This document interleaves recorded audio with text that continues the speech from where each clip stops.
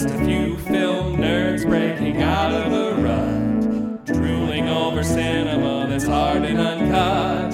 Stick us in your ear, thrill to this month's picks, and come and listen in. We're Measuring Flicks. Hello, everyone. Welcome to Measuring Flicks. I'm Carl Hartley. And I'm Max Peterson. And Carl, before we get started, I did the thing again. What did you do? Dude, so we're on our second episode of the day. Do you need me to grab you something? No, I'm good. But we did our... Do you have to poop? No, not yet. It's paused. That might be coming. But we're doing two episodes like we always do, and we're recording our second episode of the morning. So usually in between episodes, I'll stop the recording, we'll get a cup of coffee, whatever, go take a piss, and we both went and took a piss break. And I got into my room, I closed my door, but I became consciously aware of it because of the Connor Sweeney episode we did for Patreon. By the time I had taken 2 steps into my room, my dick was out. Dude, like I was a good 8 feet away from the toilet. It's just like ready to go. It was, yeah. I'm lucky that I didn't just walk peeing on my carpet. Right. Like, dude, my bathroom door wasn't even open yet. You could have just peed on your bathroom door. I was just like, if my brain had failed, I wouldn't have. I've been like, doorknob, this doesn't work. But why am I peeing on myself? I got into the room and I'm like, all right, game time, boom. It's just I come ready to go. I totally forgot about that conversation in the Yeah, Die Hard 2 or Die Hard 3. The Die Hard, yeah, it's Die Hard 3 Patreon episode. Right. Oh my God. Which we'll shout out right now. If you want to hear the original story, it's over at www.patreon.com/quillandfilm. And that's where you can find a truckload of special episodes. Holy man, yeah. That particular episode was in the big December deluge from season 1. I think we did was it 16 or 17 close episodes? to it. All the Lethal Weapons, all the Die Hards, all the Exorcists. There's way more Exorcist movies than I thought there was. And then there was one more. What was it? Black Christmas. It was the Black Christmas remake. Yeah. So we did a shitload of episodes. And you can get, if you head on over to Patreon, you can get shout outs on the show. You can get, speaking of those bonus episodes, we do those every month. Minimum of 2, sometimes 4, sometimes as many as 17 or whatever the hell. Yeah, whatever we did in December, which was absurd. It took us almost a year just to get those episodes in the bank. Yep. So yeah, head on over to Patreon. We've got some new patrons with us. We'll thank at the end of the show. And it was... How much is it for a person a month to get those special bonus episodes? Well, if you like what we do and you just want to help us along, every tiny little bit helps. The pledges go as low as $1. That'll get you a shout out on the show and our undying love and gratitude and access to the patron feed. Sometimes I'll go on there and post stuff about, these are the movies Carl and I are watching right now, or fun little anecdotes. $5 a month will get you the bonus episodes and such. And then because Quill and Film Productions, which Carl and I are both a part of, also does... like music projects, like albums. We're planning some film projects in the future, short films, but also we're thinking about doing some features. Yes. There is another tier on there that will get you access to the film stuff once that starts coming down the pipe. But you'll always get our undying love and a name shout out on the show. Of course, yeah. And maybe a scrunchie down the line. The shout outs are fun. Yeah, well, maybe we'll send you some stickers or scrunchies or... I want to get the swag bag. But we need patrons to get the swag bag. We'll send everyone out like a pencil to a local bank. Yes.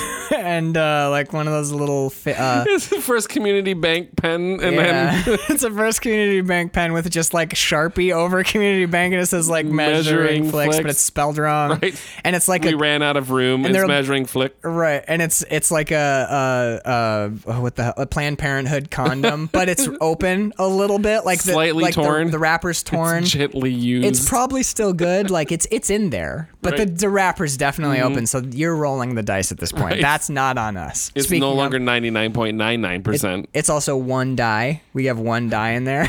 Because we're assholes. Right. A bottle cap. Swag. You know what swag is. Cigarette butts. 3 different brands. It's Marlboro, Camel, and Pall Mall. Pall Mall, yeah, exactly. And then an empty vape cartridge. For the kids. Right. You got to give your toddler something to play with. So today... Joke on the bottle cap. That's dangerous. Don't be irresponsible. You don't want to give them a condom because they'll just get their head into it and they'll suffocate. It'll be horrible. So we're rolling on with our first of two Roger Trying Corman to keep films. it light up front, guys, because Yeah. this is gonna be a hell of a Get ride. ready, guys. Woo. I wasn't ready for this. At I all. was not prepared. Here's what we're talking about. Today we are talking about the film is from 1966. It's directed by Roger Corman. We're talking about The Wild Angels. Excellent cast. Excellent cast. It is peppered, man. Peter Fonda. Bruce Dern. Yeah. Again, we get another Bruce Dern, dude. Bruce Dern, Nancy It's Sinatra. actually the same Bruce Dern. It's a totally different. We get Bruce another Dern. Bruce Dern. He looks exactly like him. He acts in kind of a similar. No, yeah. So we got Peter Fonda, Bruce Dern, Nancy Sinatra, Buck Taylor, Norman Alder, Joan. I think it's Shawley, Joan Shawley, and Diane Ladd. Wow. Yeah, man. Okay, so it's a biker movie.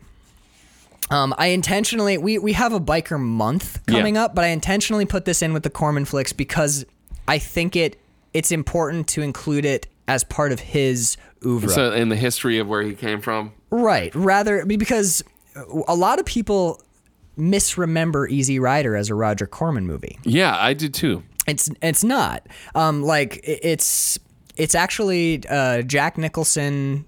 It was like a love project, a love child of Jack Nicholson and Peter Fonda. Yep. And then who's the other guy in there? Dennis Hopper. Dennis Hopper from Blue Velvet. Right.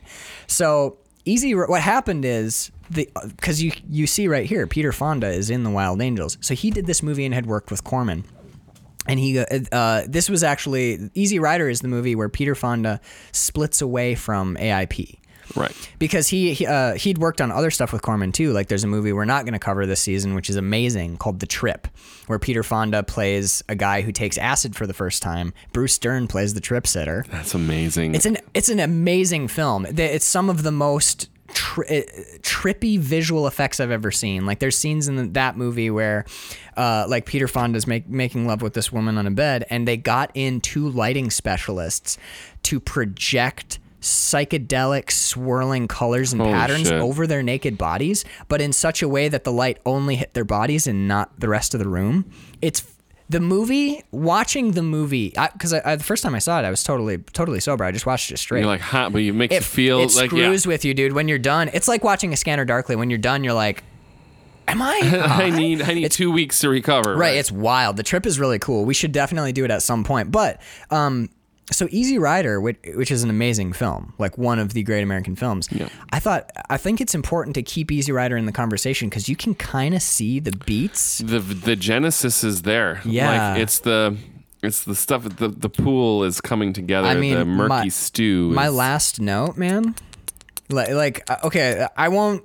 We'll talk about it when we get there again in depth. I thought I saw a car, Yep. but when we get there in depth. And by the way, spoilers. The Wild Angels is worth watching, and we're gonna spoil it like hardcore. This is a movie definitely worth seeing before you hear us talk about it. Yeah. Can we put a link into Amazon for the set? It's hard to find outside of that. that pack the that packet. you have. Yeah. Sure. I can shoot me a text and remind me while I'm cutting them. So at the end, one of the famous lines of Easy Rider is "We blew it." It's at the end after they've Yep. crossed the country and Peter, they're sitting around and Peter Fonda goes, "We blew it."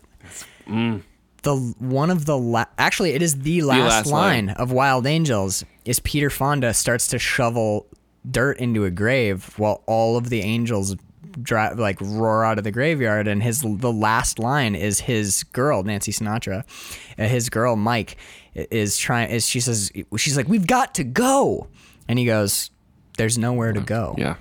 That's the last line There's nowhere to go. Yeah, they're of the Wild Angels, man. The Wild Angels and Easy Rider are absolutely sister films. Well, there are a couple of scenes where I was like, "Ooh, this is definitely In Easy informing Rider. Easy Rider." Yeah, Like- there's a lot of it. Well, as soon as you put Peter Fonda on a motorcycle, you're like, Easy Rider. But Similar- there's more of it. It's more to it than that going on. it's here. not the same bike, but it's a very similar bike. It's not that quite. It doesn't have that the long chopper front. chopper front, but Yeah, but it's almost Super the same similar, yeah. motorcycle. Okay. it's like his bike before he chopped it yeah, and then put that. Yeah. honestly, it kind of is. So, what did you think? Holy fucking swastika right in the title. I thought it was shocking. You could almost watch Easy Rider as a sequel to this movie. Kind of. Because you could. Because this movie is about the Hells Angels. Mm-hmm. And Easy Rider is about like biker culture in the hippie era, post Hells Angels, or like kind of like adjacent to the Hells Angels. Too, right. So once he gets out of, again, spoilers, once Blues gets out of jail, chops his bike, paints an American flag on the bad boy. Right. Trades in the swastika for the red, white, and blue. And tries a different path. Tries to smuggle cocaine across the country. I would love to watch these back to back as a movie and sequel. Changes his name. All right. Dennis Hopper. What I wanted to do is right off the top.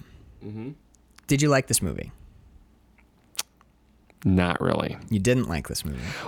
It was too much. I mean, I probably need to watch it again, but I was so just like, the whole time. Yeah. It was this is exploitation at its finest. I mean, half of this movie is just debauchery and people not drinking correctly.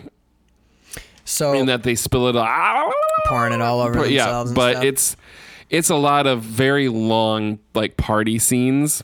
Of like, and there's actual Hells Angels in this too that are partying with them. It's just showing you all of how they live, and I understand that too. So my brain is in a little bit of conflict in that why we're seeing this and why we're hanging on it for so long. Right. But they would always step a few feet into I'm fucking bored now territory. Interesting. Okay. Yeah. Do you know this movie is actually, I was really surprised. I remembered this movie as being like 2 hours long. It's an hour 26. It is. Okay. It's less than an hour and a half. It's less than 90 minutes long. So it feels longer than that. We use legal pads, both of us now, for taking notes. Ready? These are my notes on the movie. Mm-hmm. All of these are from the church on, which is the last. I can see the last like 8 minutes of the movie. So I have 2 pages of notes, and 1 full page is the last 8 minutes. This is the least amount of notes that I have written ever. Really? Besides not writing notes. I'm excited. I had assumed, and I made an ass out of you and me, Carl. That's all right. I'd assumed that you liked this movie based on how we were talking about it before the show started. Because we always talk around the movie. We have some banter that skirts along the edges of the film. We always save the discussion, but I'm actually a big fan of this movie. Cool. This movie's really hard, though. This movie's upsetting. It's really hard to watch. This movie's often disgusting. Mm-hmm. And not disgusting like, ew, barf. This movie's like disturbing. The people are disgusting. This movie's really disturbing and upsetting. I don't have anyone that I can relate to in this, which makes it challenging for me as the viewer, because I find all of them deplorable. So I don't have a window in that feels good. There's shit. I have a note on it somewhere. I'm sure we'll run into it, but I have a note in here where I realized that Corman's not showing us this. They are our point of view characters. Mm-hmm. They're our protagonists, and in that they're pushing the action forward. Right. But at no point does Corman want us to like these people. And I don't think he does either. 'Cause he's not showing us this world to say, hey, this is this world and enjoy it. Right. It's like this is a time and a place, and these people exist. They're in the movie, and we're gonna show what a week in the life of the Hells Angels is essentially. Yeah. And the darkest of them. I think. Let's start at the beginning. I wrote down, oh hell yeah, that fuzzy guitar, that the guitar in this, the like fuzzy, that really like weird, shit, what's that one song? When I die and they lay me to rest, I'm gonna go to the place it almost sounds like people like ripping plastic apart. The guitar is so fuzzy. I'm a tone hound. Yeah, I know. And I loved that guitar tone. And yeah, there is literally a swastika in the title. It's in the title. The W, they managed to like bend it's the T in The Wild Angels. They managed to make the T a swastika in the title sequence. One of the first things we see is that Peter Fonda, who is his name, he plays Blues. He's basically the president of this chapter of the Hells Angels. He's wearing an iron cross. Yeah, he's got the iron cross right there, front and center, right on his chest. When we have no question about where his politics lie. It gets even crazier later. There's at least 5 distinct Nazi flags, full flags, like swastika Nazi. Well, spoilers, flag. Funeral. That's one of the most amazing things I've ever seen. The Loser has a a lot of them have swastikas on their helmets and shit. Well, hand stenciled in like a child writing on their helmet, So I want to, because the swastikas are going to be the elephant in the room. But something weird happens though. Like we have a reaction to the rolling cross, which is the swastika. Yeah. Which was it wasn't always a symbol originally a Buddhist symbol. Right. It wasn't. It's only recently actually had this sort of stigma attached to it. There was a moment where in the funeral, we'll get to it later. But there was a moment where it was taking up most of the frame, and the way that it was lit and the redness of it with the black, it actually looked sort of beautiful in a way, and it hit me in the gut so hard that my brain went, "Wow, that's pretty beautiful." It's a fucking huge swastika flag. Yeah, it's a Nazi flag, and I went, "Wow, that's pretty beautiful." And immediately it was like a hammer to my guts. Like, it screws with you. Yeah. This movie, I honestly think that the church sequence, the moment they get the casket, the moment they get the casket into the church, from that point until the credits roll, I think is some of the more compelling filmmaking that I've seen in a long time. That's the best part of the movie is the funeral forward. From the chapel forward is. It's kind of like what Roger Corman did to me with Bloody Mama. Is like as soon as Commissioner Gordon gets kidnapped, it's a whole different movie, and I'm completely committed. They rocket you into a totally different direction. Yeah, exactly. And the same thing happens to me here. I think that from the time that Loser dies forward, I'm in this movie. Yeah, I dig it. Yeah, but Loser. Everything up until the point where he expires, I'm kind of bored, and I'm I'm not fully defending it's just riveting stuff the whole time. Sure. A lot of it is very decadent or padding or indulgent. Yeah, indulgent is the word. I'm with you. There are definite chunks of this movie that get boring. Yeah. Just watching Hell's Angels Party for it's not interesting to me. Not for 10 minutes. No, it just gets really long. For 2 or 3, they're jousting with their motorcycles. That was fun. They're doing that sort of. You get a sense of their motorcycle community. bullfighting, the motorcycle jousting. Yep, and you get they are a family, but they're super dysfunctional. There's hate amongst the families. Like there's people that are more violent than others.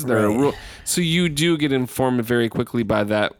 You see dynamics. You see dynamic, and you kind of understand how they work as a group and as a dynamic between everybody. But then it, like I said, it sort of goes a few feet into I'm really bored now. I think I think that there are definite interesting arcs for some of the people, particularly like Frankenstein or particularly Blues. Blues for sure, because Blues sort of. Okay, so do you know the band Mudhoney? No. All right, so there's a band called Mudhoney from back in the 90s. They're a Seattle grunge band. And their first album of theirs I ever heard, Superfuzz Big Muff, has, I think it's track... That's a great name. It is. It's the name of 2 different fuzz pedals. The Superfuzz fuzz pedal that... it's a Univox Superfuzz and then the Electro Harmonix Big Muff. I actually have 2 Big Muffs. I fucking love the tone on those bad boys. Yeah, baby. But there's I think it's track 9. I can't remember the name of the song just off the top of my head. But it's In and Out of Grace is the name of the song. And the opening to that song is Peter Fonda's speech to the priest. Really? Yeah. We want to be free. We want to be free to do what we want to do. When he started saying those lines, I was like, oh my shit. Oh my God, it's amazing. God. I might actually throw that in here somewhere. Right. I might put that up top. Just a little, a second. Because it's amazing, because it starts, it immediately goes down after he finishes, and we want to get loaded. And they go, yeah. And it goes down, now, boom. And then this drums come in. And it's like this long build, slow build. And then it cuts out, and Mark Arm, who has the gnarliest voice you've ever heard, goes, Jesus, take me to a higher place. Oh, amazing. And then you're just fucking off, baby. It's so good. But I wanted to talk a little bit about the. We can go back to the we can get to the plot. The whole thing starts with Blues is found. Bruce Dern. Bruce Dern. They call him Loser. Everyone has their nickname. So Loser's bike got stolen by Mexicans, and they don't know where it is. Right. So some Hell's Angels, they discover that it's in Mecca. Is it Southern California? Or is it actually in Mexico? I think it's on the border. It's like on the border. I think it's just across the border. Just across, because our state police they still have jurisdiction there. Well, our cops don't follow them in. Right. They get chased out by Mexican cops, and then Bruce Dern, as he's trying to escape, hits. I think he hits a roadblock at the border. Yeah.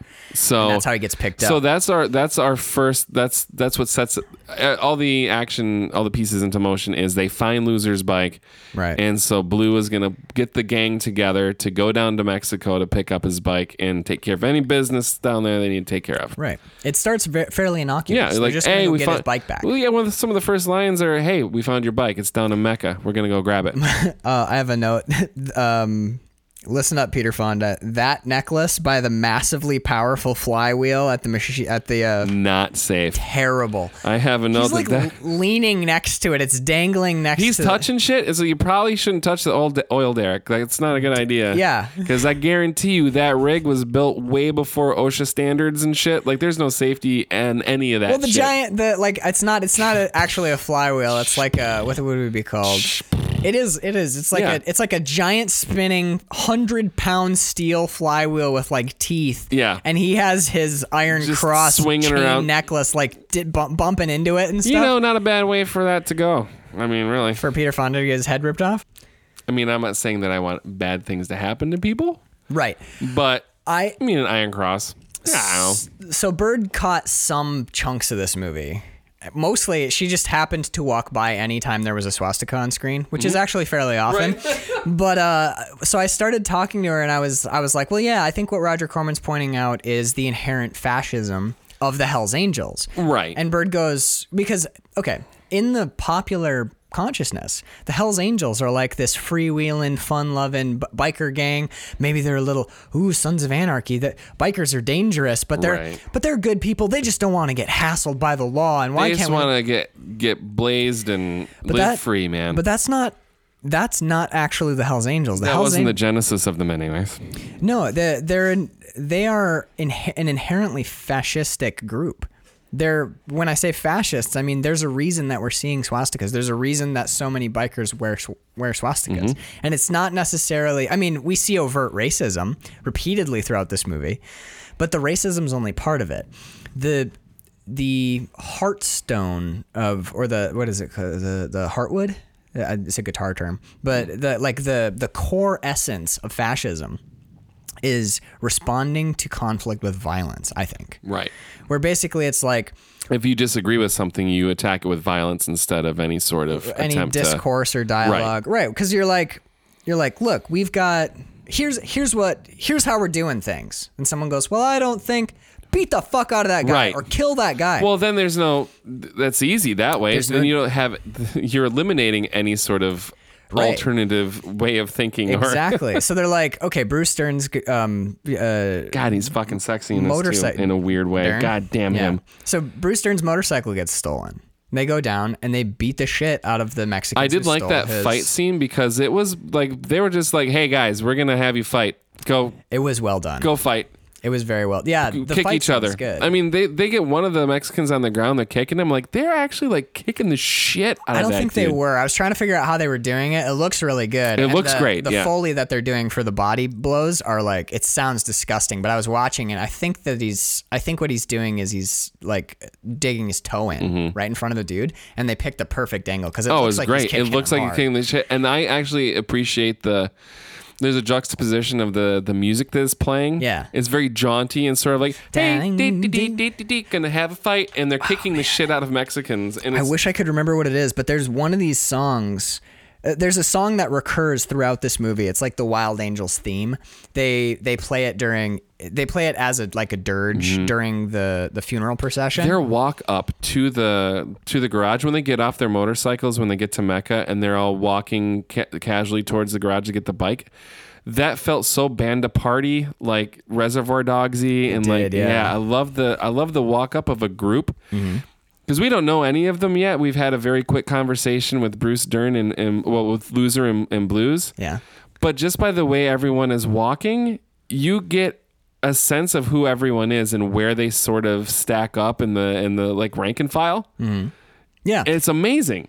And then they kind of walk in the same order that they ride in. Exactly. Yeah. They like the flying V almost. Right. And then Loser's fucking with a horse. Like, I know who this guy is. Yeah. Go. You're free. Fucker won't go. What's wrong? I'm like, I know who Loser is. The horse now. Follows him. He's like, do you see this? Yeah. You got a friend for life. Exactly. You freed him. Let's go. Let's get your bike now. So this movie, this kind of movie is right up my alley. To be honest, look, it's 1966. It's a Roger Corman biker flick. I actually don't have any problem at all with the swastika stuff. It doesn't bug me. No, it doesn't bug me either.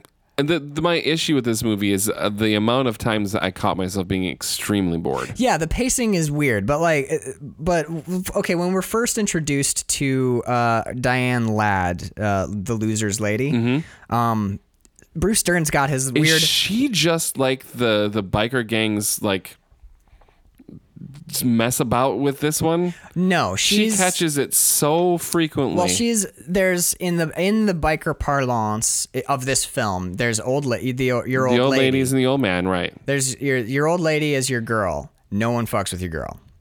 Then there's are you going to be a mama? Mama is an older girl who doesn't have an old man who kind of gets passed around. Right. So like there's that scene where they're like, we're going to race to this side of the canyon and first one back gets to get with mama. Right. Because mama doesn't have a dude. So she's just sex. She's free sex. And that's actually one of the big conflicts that comes up in the movie over and over again is do you remember the skinny guy's name? The guy who is being really insistent about Frankenstein. Yeah. So Frankenstein's constantly trying to get with Diane. I'm going to call her Diane because I don't think she has if she does have a name, I didn't catch it.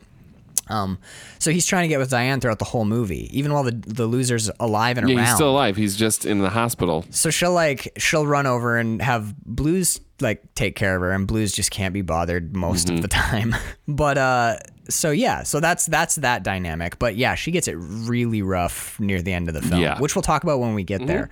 But there was just something about Bruce Dern's sitting there. He's got his white leather cap on with his Bic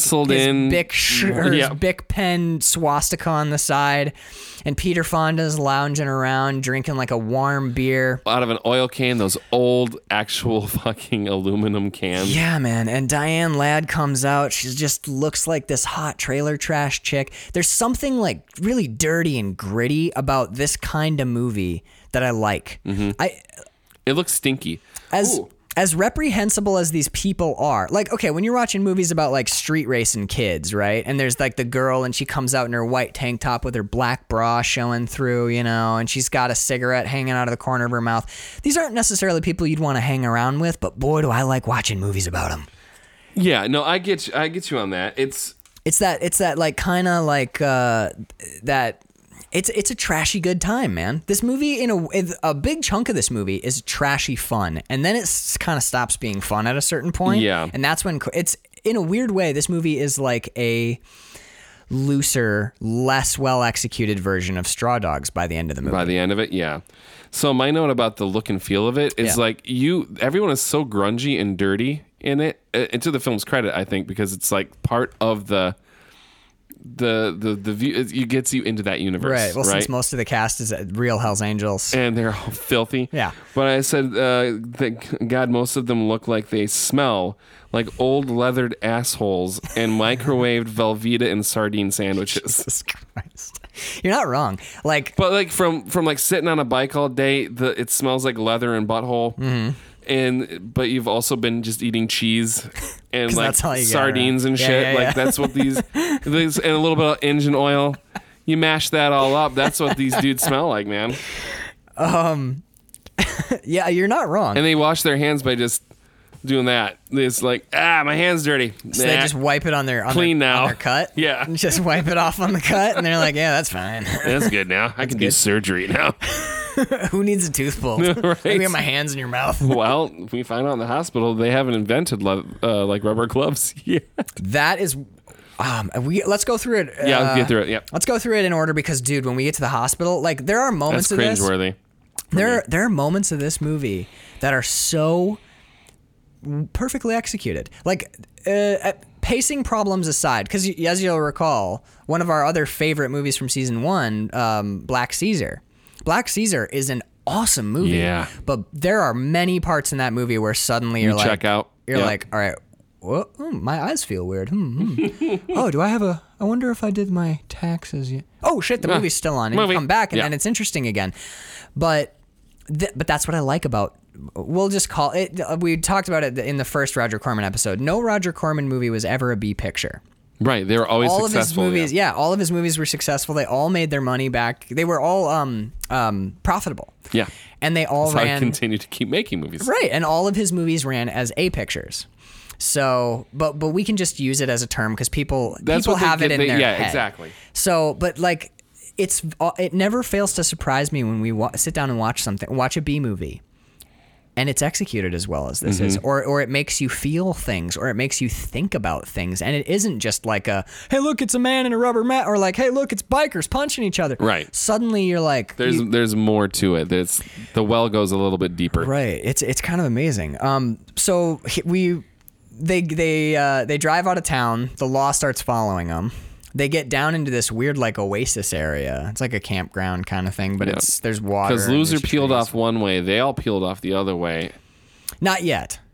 This is before they go and get Loser's bike back.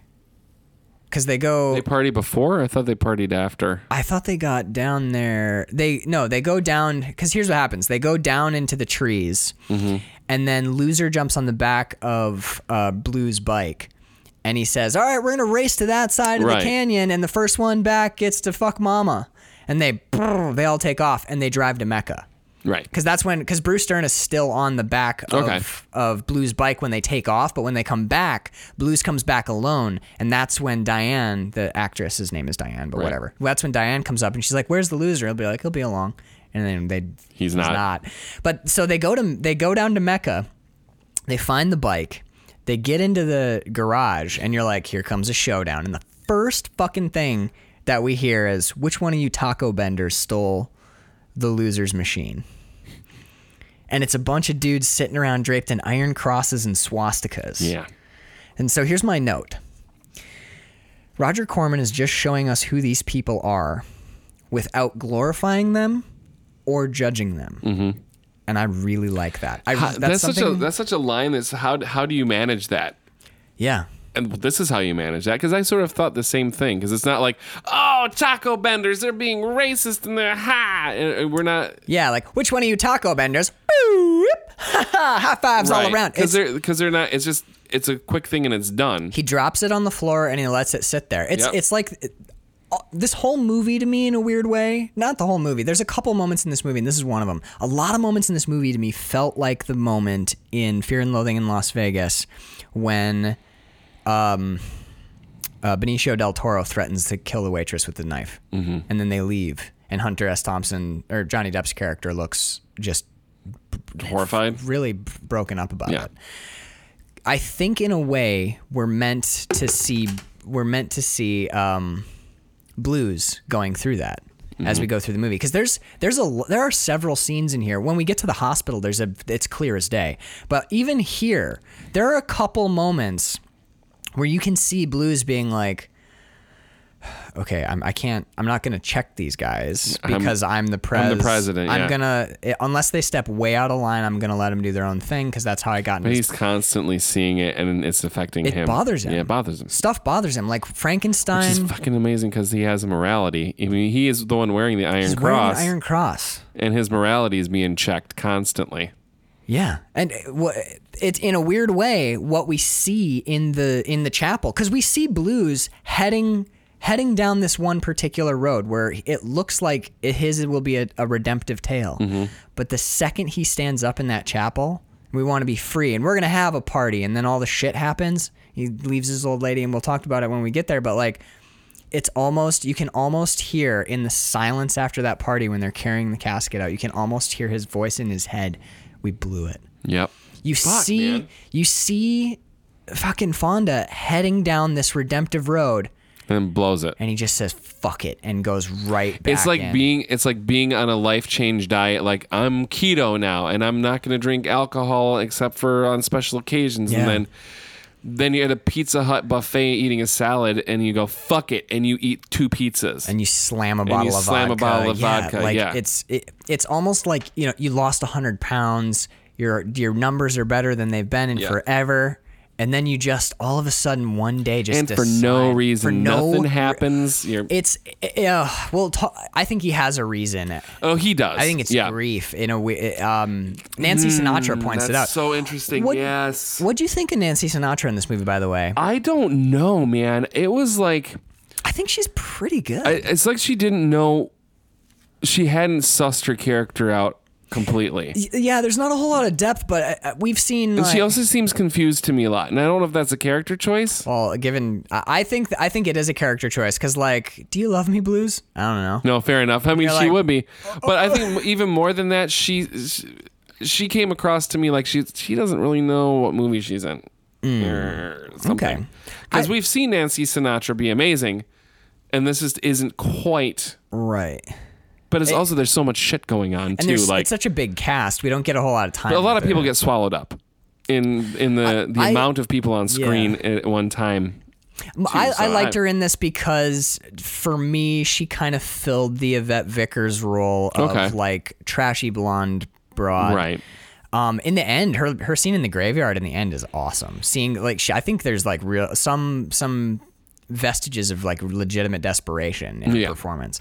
So moving on. Well, she has chops. I'm not going to take that away from her at all. Yeah, but moving on down, and one of a favorite of Quentin Tarantino as well.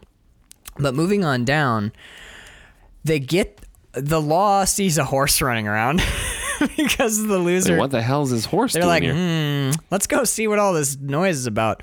And the loser sees. He goes. Oh man, it's the heat or whatever the hell. Yeah. And it's the man. He peels off from the rest of the group and jumps on one of the cops' bikes to draw the cops away from his friends. Which must have a 40-mile-per-hour governor on it. Yeah, it's a 21 horsepower. That fucking motorcycle. thing is hurting. Well, you can see him like super frustrated. He's like, come on, damn it! He's like, is this for real? This is a cop bike. This should be going faster. He's like, where's the pedals? Let me like. It's seriously. He could get out and walk faster, which he probably should have done. Yeah. Well, this is the first time we'll see a motorcycle kind of not behave the way it's supposed to, and the second time is pure brilliance, genius filmmaking. But he's shot in the back. Yeah. And he's struggling with that. Feel it. Bruce Dern is selling that. What an amazing actor. Because it's so easy to the tendency would be to overact it or to portray it in some way. Oh, I'm shot. I still have to ride this bike, but it's like it's uncomfortable. You know what that feels like. It's like it's like a Charlie horse that he could not possibly get. And he's just it's like just painful enough, and he's struggling with it. And it's like I feel it. I felt it in my guts. Dude. Okay, I'll say it right now. Like, Peter Fonda's great. Everyone in this movie's fine. Bruce Dern is the best performance in this movie. I would by agree. like 100 years. It's not even close. Even after he's dead, I was he's the best performance in the movie. When it's Weekend at Losers, holy shit, is he good in this movie, dude? We'll get to the hospital, but when he goes in for surgery and he's got his hands up, and you can see his arms are flexed as just fucking hard, and the way he's holding them, you've done that though. Yeah. Where you're like, you can't control it. Your body is so you're tense. Injured or you're hurt, and you'll like find the one position where it hurts a little less, and you just hold there as desperately as you can. I was gonna say, with desperation, you're holding. God damn, dude! I have so much respect for Bruce Dern as an actor in this movie. He's incredible. Yes. And honestly, wait, have we yet seen a bad Bruce Dern performance? Well, this is 2 for 2, so no. 2 for 2. I'll tell you right now, he's excellent in The Trip, and we know he's awesome in The Hateful Eight. He's killer in Nebraska. Dude, Bruce Dern is an amazing actor. Dude. And fuck, that cop is dead as shit. That's my next note is Johnny Law's motorcycle crash was awesome. Yep.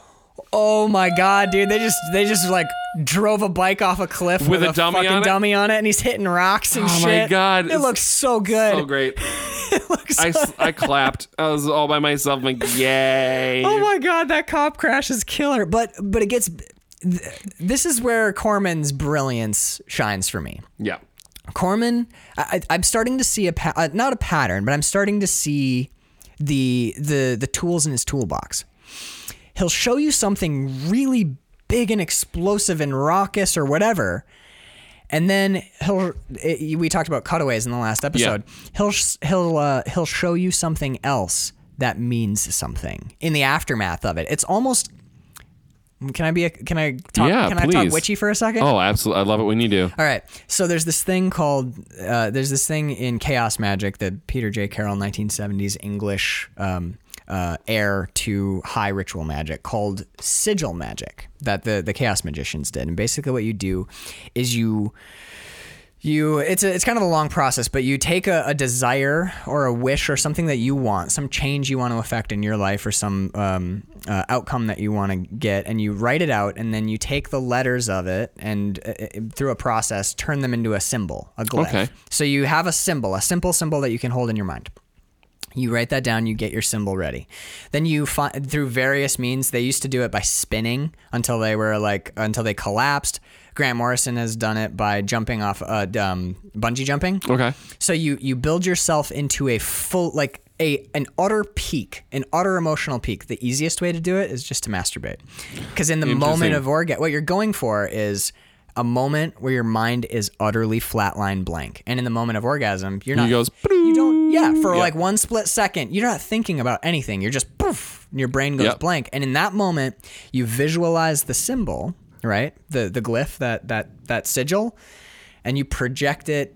Depending on how you believe it works, you project it into your own subconscious, or you project it out into the universe for the woo woo. I'm more subconscious. Train your brain. Yeah. So you take a glyph that means this desire and you shoot it into your subconscious in a moment of the highest utter height. It's like they're imprinted like a shadow after an A-bomb goes off. Right. Then afterwards you just keep going on and living your life because now you've done the work. You've done it with intention and it's planted. You've planted that seed. Roger Corman does the same thing from a cinematic perspective. And actually, since this is 1966, he's right in the wheelhouse for like the early years of Peter J. Carroll and the Chaos Magicians. You gonna sneeze? Or are you gonna throw up? God damn it. You took it away. You stole it from me. I didn't mean to. Okay. But I think in a weird way that's why part of why Roger Corman's movies have stuck around is he utilizes a very similar technique where he'll think about, the next scene, that slow approach toward the 4-officer roadblock. The cinematography of that. It's gnarly, dude. We get, it's a chase. Dern is shot in the back. There's a crash. There's dummies and fucking, and then in the aftermath of that, you've just hit a peak. We saw a horse running around. We saw a fight with the Mexicans. We see a Mexican police chase. We see Fonda and everyone hauling ass back home. And then Bruce Dern gets shot in the back, and that's your peak right there. The moment the bullet hits him. And that is when Corman starts switching the cinematography, or that's when the cinematography starts to shift and Corman changes the tone. And now what we get is we're getting cut back and forth. What we're hearing is that bike engine winding down. Yep. And we're hearing it slow down. He's going uphill too, so we're seeing Dern slow down physically. We're seeing the bike he's wobble. Fighting it, yeah. But it's not just us sticking with Dern. We see this like wiggly camera of Dern like all over the road, and then when we do our cutaway, it's a slow, very steady, like inexorable.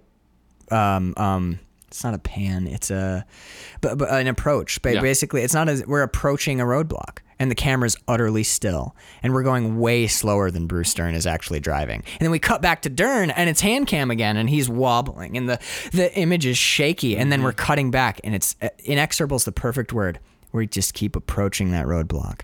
And what it shows there, what it gets across is what Dern is approaching is the inevitable end for all of these bikers. Yeah, this is the this moment changes everything. We're in the first 15 minutes of the movie, and right there, Corman has just using the visual imagery of the film, just using cinematography, showing the contrast.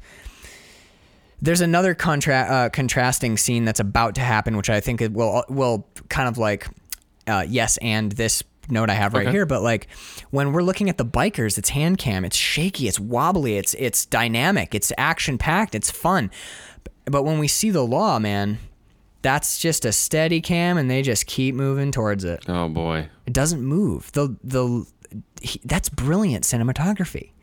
That's a conscious choice, and it's so well executed. It shows you the two worlds. It shows you how the two worlds relate to each other, and it shows the ultimate result of their inevitable collide, because we actually get it played out. Dern falls over, the bike lands on him, and he crawling his back. Jesus. Like you can see the agony on his face, because he every time he uses his back muscles, that bullet is in there burning. Yeah. And he gets out into this, he gets up on his feet, puts his hands up, and putting his hands up hurts so bad that he blacks out for a second and hits the pavement again, and he just lays on the ground like curled up. And these officers, again, because what we get now is we're getting that low shot. We as Bruce falls on the ground, we get a whip pan down with him, and he hits the ground and he curls up, and then we get it's probably on a stick because it's utterly steady. It's a bird's eye view steady shot of 4 cops walking very slowly over to Dern. They surround him. They look down at him on the ground, and like that. That's it. Like, what did we just see? Who is the losers? This fun, like, yeah, man, I don't care. Give me a joint. I got a swastika on my. But when he's shot in the back and the party's over and he's laying there, it's almost like in a weird. This is also this just popped into my head. It's not like I've been writing my thesis on this. No, it's great. I'm loving this. But just now, dude, what do we get there? We get Bruce Dern laying flat, and the cops like 4 mourners around his grave. Yeah, foreshadowing the end of the movie. Yeah, his inevitable and the conclusion of the Hell's Angels. Here it's incredible. Like that scene, this scene that I just talked about is in a 1966 Roger Corman movie. That shit is incredible. So there are a few moments like that in this film, and then a lot of it's like palm fronds in the face. And I feel I'm with you. I feel like some parts of this movie where the film crew just out and the Hell's Angels started fucking around, and they just like, capture it. They're like, get it? Yeah, roll. I think that's what they did. Because this is an exploitation film. Oh, clearly. This is totally an exploitation film. So some of like watching like motorcycles jousting with each other. It's probably 2 Hell's Angels just, hey, let's grab these palm fronds and joust each other. It's fun. It's kind of rompy and weird, but by modern sensibilities. You know how sharp fucking palm fronds are? You're going to cut your eyes out. They don't care. That is irresponsible. He said to the Hell's Angels. Right. I wrote down there's a rough romanticism here. That's all good. That one, if you hadn't said anything, no one would even know. Oh, that's fair enough. But I said there's a rough romanticism here, but there's also this dark fascistic undertone that runs through. And I thought a perfect example of that was when the Hells Angels are hanging around waiting because they don't know Bruce Dern's been shot yet. They don't know the loser's not coming back. Yeah. When they see the rabbit. I think Blues has an idea. He might get a bit of a sense to it, yeah.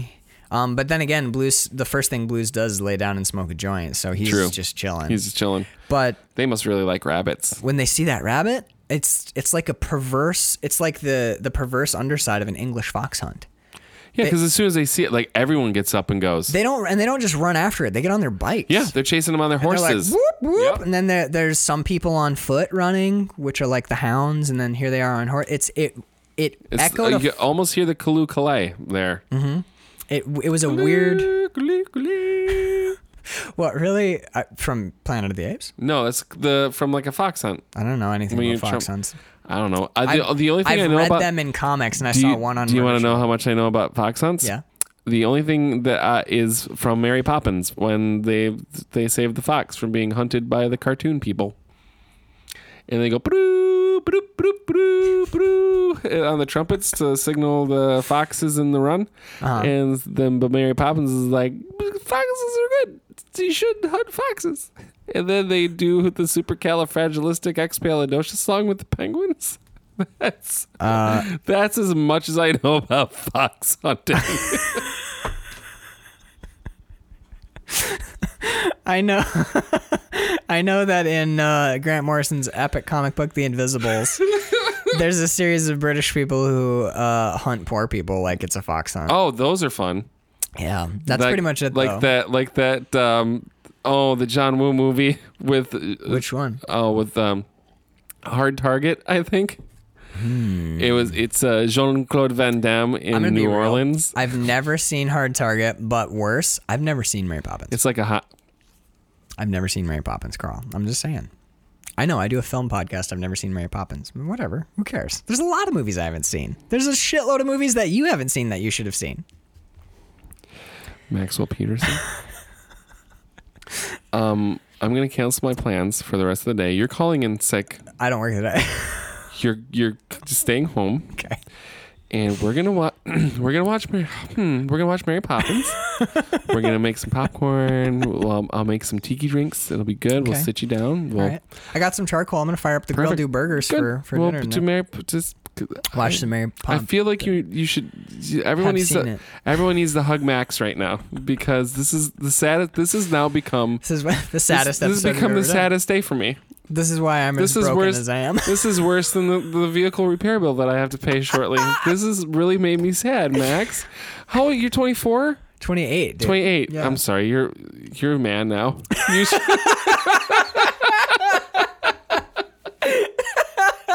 You're a man now.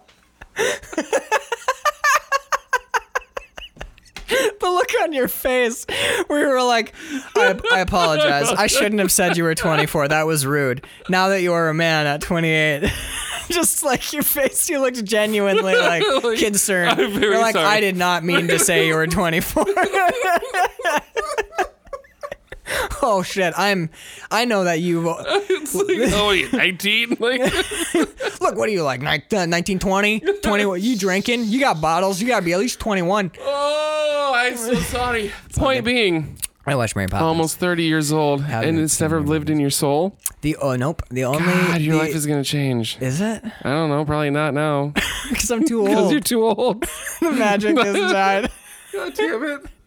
Yeah, I'm unsavable at this point. I'm too cynic. No, man. I've been reading Jen Sincero's new book because Bird made me do it. Let Mary Poppins live in your soul. Dude, I will. I'm open. Spoonful of sugar, baby, makes the medicine go down. You know what's dumb is I know a lot of the songs. Of course you do, because it lives in the ether of, like, people. It is the zeitgeist. Yes. It is, like, totally... Did they make a remake? Yeah, just recently with Lin-Manuel Miranda as not Bert. Was it good? And you don't know what Bert means. I don't. Did you see it? Was not good. Not good. So watch the original. Don't bother. Skip it. Okay. It's probably sacrilegious to say that I didn't like the second, but I didn't. It's bad. The sequel? The sequel. Shitty. Is it a sequel or is it? It is a direct sequel. And it's recent. Yeah, last year. They made a sequel. Whatever. That's fine. Yep. You know what I still haven't seen? I don't want to talk about fascists for a second, so I'm just. No, we needed a break, a breather. Have you seen you've seen Suspiria? Oh yeah. Did you see the remake yet with Tilda Swinton? I haven't. Dude, Tilda Swinton's in it. I'm game. Yeah, no, fair enough. I will spin it. I am a little worried because I love Suspiria so much, but Tilda Swinton, dude. Come on, Only Lovers Left Alive. She can fucking pull off. Oh, I just saw her in something again recently that I was like, I love her. She's awesome. I watched Burn After Reading, which isn't as bad as I remembered it. Tilda Swinton's fucking amazing in that. I actually don't like that movie that much. No, Brad Pitt's ridiculously overblown in that. Yeah, I think it's kind of... And so is Clooney. They're all doing like, hey, we're in a fucking Coen Brothers movie. Good. What's his name? Best part of it's Brad Pitt getting shot in the face. That's actually really funny. It's hilarious. Who's the guy? It's John Malkovich. Yes. I don't like John Malkovich in that movie. I don't really like John Malkovich. In general? No. I like him in some stuff. Actually, wait, no, I might be lying. I can't think of anything that I like him in where he's always John Malkovich. Well, that's why he's being John Malkovich. I know. He's a good in Red. He's fun in Red. Have you seen Red? No. Red's a fun action movie, Carl. I'm afraid, like, we talk shit about people on the show. Yeah. Just having, like, made fun of John Malkovich, I'm actually, for the first time on the show, afraid for my life. Because if he ever, for some reason, listens to Measuring Flicks... They mentioned you on the new Measuring Flicks. Like, well, what's that? Right. I will... What did you see? Fucking you scared the shit out. I'm like, is he here? The way you look, like I just conjured John Malkovich. His fucking lawyers. And of all people on the planet, he would be the one that would be capable of doing such things. I believe in his magic. So I take back everything I just said about the AFI's top 100 actors of all time, John Malkovich, who isn't the same person in every movie. Is that accurate? Is he in the AFI's top 100 actors of all time? No idea. Wow, look at you vamping as I go and kill a bug on my wall. I was trying so hard. You were doing so good, man. All right, let's dive back in. Back to Fox Hunts. Here we go. All right, so... I'm actually impressed that I could track where we segued from this Fox Hunt. Yeah, because we went away for a while there. So I love the fact that we get the Fox Hunt. So my next note is the raucous devil may care rebellion in the world outside contrasted with, because, okay, remember what we were talking about? Oh, look, it's wild hand camera. And then it's super, unbelievably steady, super slow pan in towards or tracking in towards the cops. The next thing we see is it's like, we are Hell's Angels. And like, oh no, it's not Frankenstein, it's the other guy. It's like his second in command is doing ether. Oh, right. So he's doing ether and Blues stands up and he's like, I fucking told you not to do that shit. And he punches him and then Blues gets punched and there's a fight. But what it is like, oh no, the camera fell in the mud and the camera's whipping around. And then we're in a hospital. Yeah, and it's quiet. No score. Nope. Utterly scoreless. All you hear is like from other rooms. The doctors and the nurses aren't even speaking. No one talks. This is I said there was like 3 or 4 genius moments. This is beautiful. The hospital moment is this early hospital. I actually like the hospital breakout too. I think it's a lot of fun, but this is brilliant fucking filmmaking. Bruce Dern comes in on the gurney and his hands are like clutched to his chest. He's doing that thing where it's like, if I just stay exactly like this will make it better. At least I don't feel like I want to die. Yeah, it only hurts like almost more than I can bear. But if I move, I will die. Yes. And they get him on the table and dude, his performance is so good. He's terrified. Yes. The loser is so scared that he's going to die. He's afraid of the mask that they're putting on his face. Oh my God, dude, the mask is fucking amazing. So he gets on the thing and the nurse gets one of his arms down and he doesn't want to let his arm down. He's like, no. And what they're doing is they get his left arm down to give him a shot. Yeah. And when he gets the shot, he turns his head away like a little kid and it breaks your heart. And this is a dude who a second ago had on a leather helmet with a swastika on it. He's responsible for the death of a police officer. He's just kicked the shit out of a bunch of Mexicans. And watching Dern able to inhabit, to wear all those hats and still, I actually give a shit about the loser. In this moment, you actually care about him. A lot of it's just Bruce Dern doing great work. It is. It's, like anyone else, you'd be like, fuck you, dude. This is a fascist guy. Like, a cop just died because of him. This is some bullshit. But absolutely hats off to Bruce Dern because his performance makes me care about this character. In a weird way, Peter Fonda, to a lesser degree, makes me care about Blues later on. There's some interesting stuff that Peter Fonda does throughout this movie, but no one is rocking it like Dern. Dern is on fire in this movie. He's the MVP of this flick. He turns his head away to not look at the shot because it kind of stings. And then they start pulling his right arm down. And now he's like, what are you doing over here? Yeah. Please don't do this. And then it's just to get his blood pressure cuff on. Yeah. And you can see panic and fear of dying. Like he can see mortality coming. And that's when the anesthesiologist brings the mask. And he does not want that fucking mask. But the second it hits his mouth, he starts taking those deep breaths. He's like, just get it in. Get me high, get me out, please. Like, he doesn't want the mask on his face, but the second it hits and he realizes, like, oh, if I... The good gas here, I can go out. It's heartbreaking. Because they hadn't even turned the gas on yet. None of the doctors are talking. There's no score. It's all you hear is Bruce... They have not turned the gas on yet, and all you hear is Bruce Dern. So good. You're sitting on the couch. Like, if you're watching this movie and you're like, oh, yeah, man, this is cops and stuff. This is the moment when everyone in the room watching Stops the movie talking, with you, they all stop chip talking. half in the mouth. You're not crunching chewing. it. You're like, it's amazing. I'll get back to the Dorito. This is unbelievable. Yep. This moment is so goddamn good, dude. This is where I got that note from. It says this contrast between the raucous rebellion of the world outside and the cleanly shot, silent world of the hospital is the heartwood of Roger Corman's flicks. Mm-hmm. The matter of fact, no nonsense efficiency of the hospital staff. Like, this is not. Like, they get him on his side. They put the blanket over him. Okay, here's the operating surgery. They start unfolding the sheets in a very, like, everything is very mechanical. They've done it 1,000 times. Yep. And one of the things that struck me about this scene and kind of about this movie is these guys the Hells Angels want to live outside of society and outside of the laws. They want to be free, man. We don't want to get hassled. We're free. Until you're shot. Until you need it. And then... not going to go there, but yeah. Dude, it's unbelievable. It's so goddamn Did you catch the moment where he's under because he's down? Yeah. The anesthesia is work. And as soon they turn him over and they start working the wound and he flinches. Like, because... Immediately I'm like, oh shit, yeah, he's probably not as down as hard as they want him because he's been doing drugs his whole life. So he's feeling it. He's aware. Wow. Because it's there. I hadn't made that connection. As soon as they start working the wound, he makes a noise too. He goes. It's like a little, and that's when we cut. They cut on the sound. Mm-hmm. So I'm like, he's not going to be. I learned it the other day. But alcoholics, people that use a lot of drugs, they're notorious for being hard to keep down or to get down as far as they need to be to not be aware of surgery happening. Yeah. So I feel like that's an actual note. Like, yeah, dude, Dern did work. When he did the trip, Bruce Dern is anti-drug in real life. Oh yeah. I'm saying that like I know. I just learned that. Yeah, oh, absolutely. Yes, he is. Clearly, I've known that for 18 seconds. Bruce Dern, in real life, he's very anti-drug. But he was playing a trip sitter.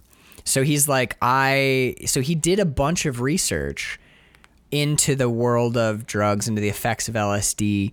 But basically on that movie, the rest of the cast and crew all went out and did acid over the course of a day. What they did was they did it in waves. They did like 10 people are going to do it and the rest of us are going to hang out and keep an eye on you. And when you guys come up, we're going to do it and you're going to keep an eye on us. Yeah. So, that's the way to do it. But yeah, have a trip sitter around for sure. Yeah. Don't just be like, we're alone. Let's do some. I'm not saying I've made that mistake. Dude, do some solo acid. It's a bad move, monkey. It's just stupid. I've been at a party. I was under my bed. Under your bed? I was under my bed. The only time I ever did acid, I was at a party where everyone else at the party was on acid. There's not a single sober person. And there was like weed and booze involved for like everyone. Dude, yes. No one was driving. No. To the point where like, I remember at one point in the night, because a lot of it comes in and out because I drank a lot that night. There's like 20 of us walking up a hill and there was like a stream. I remember 2 or 3 cop cars coming down the hill and we were all pointing and laughing at the cop cars.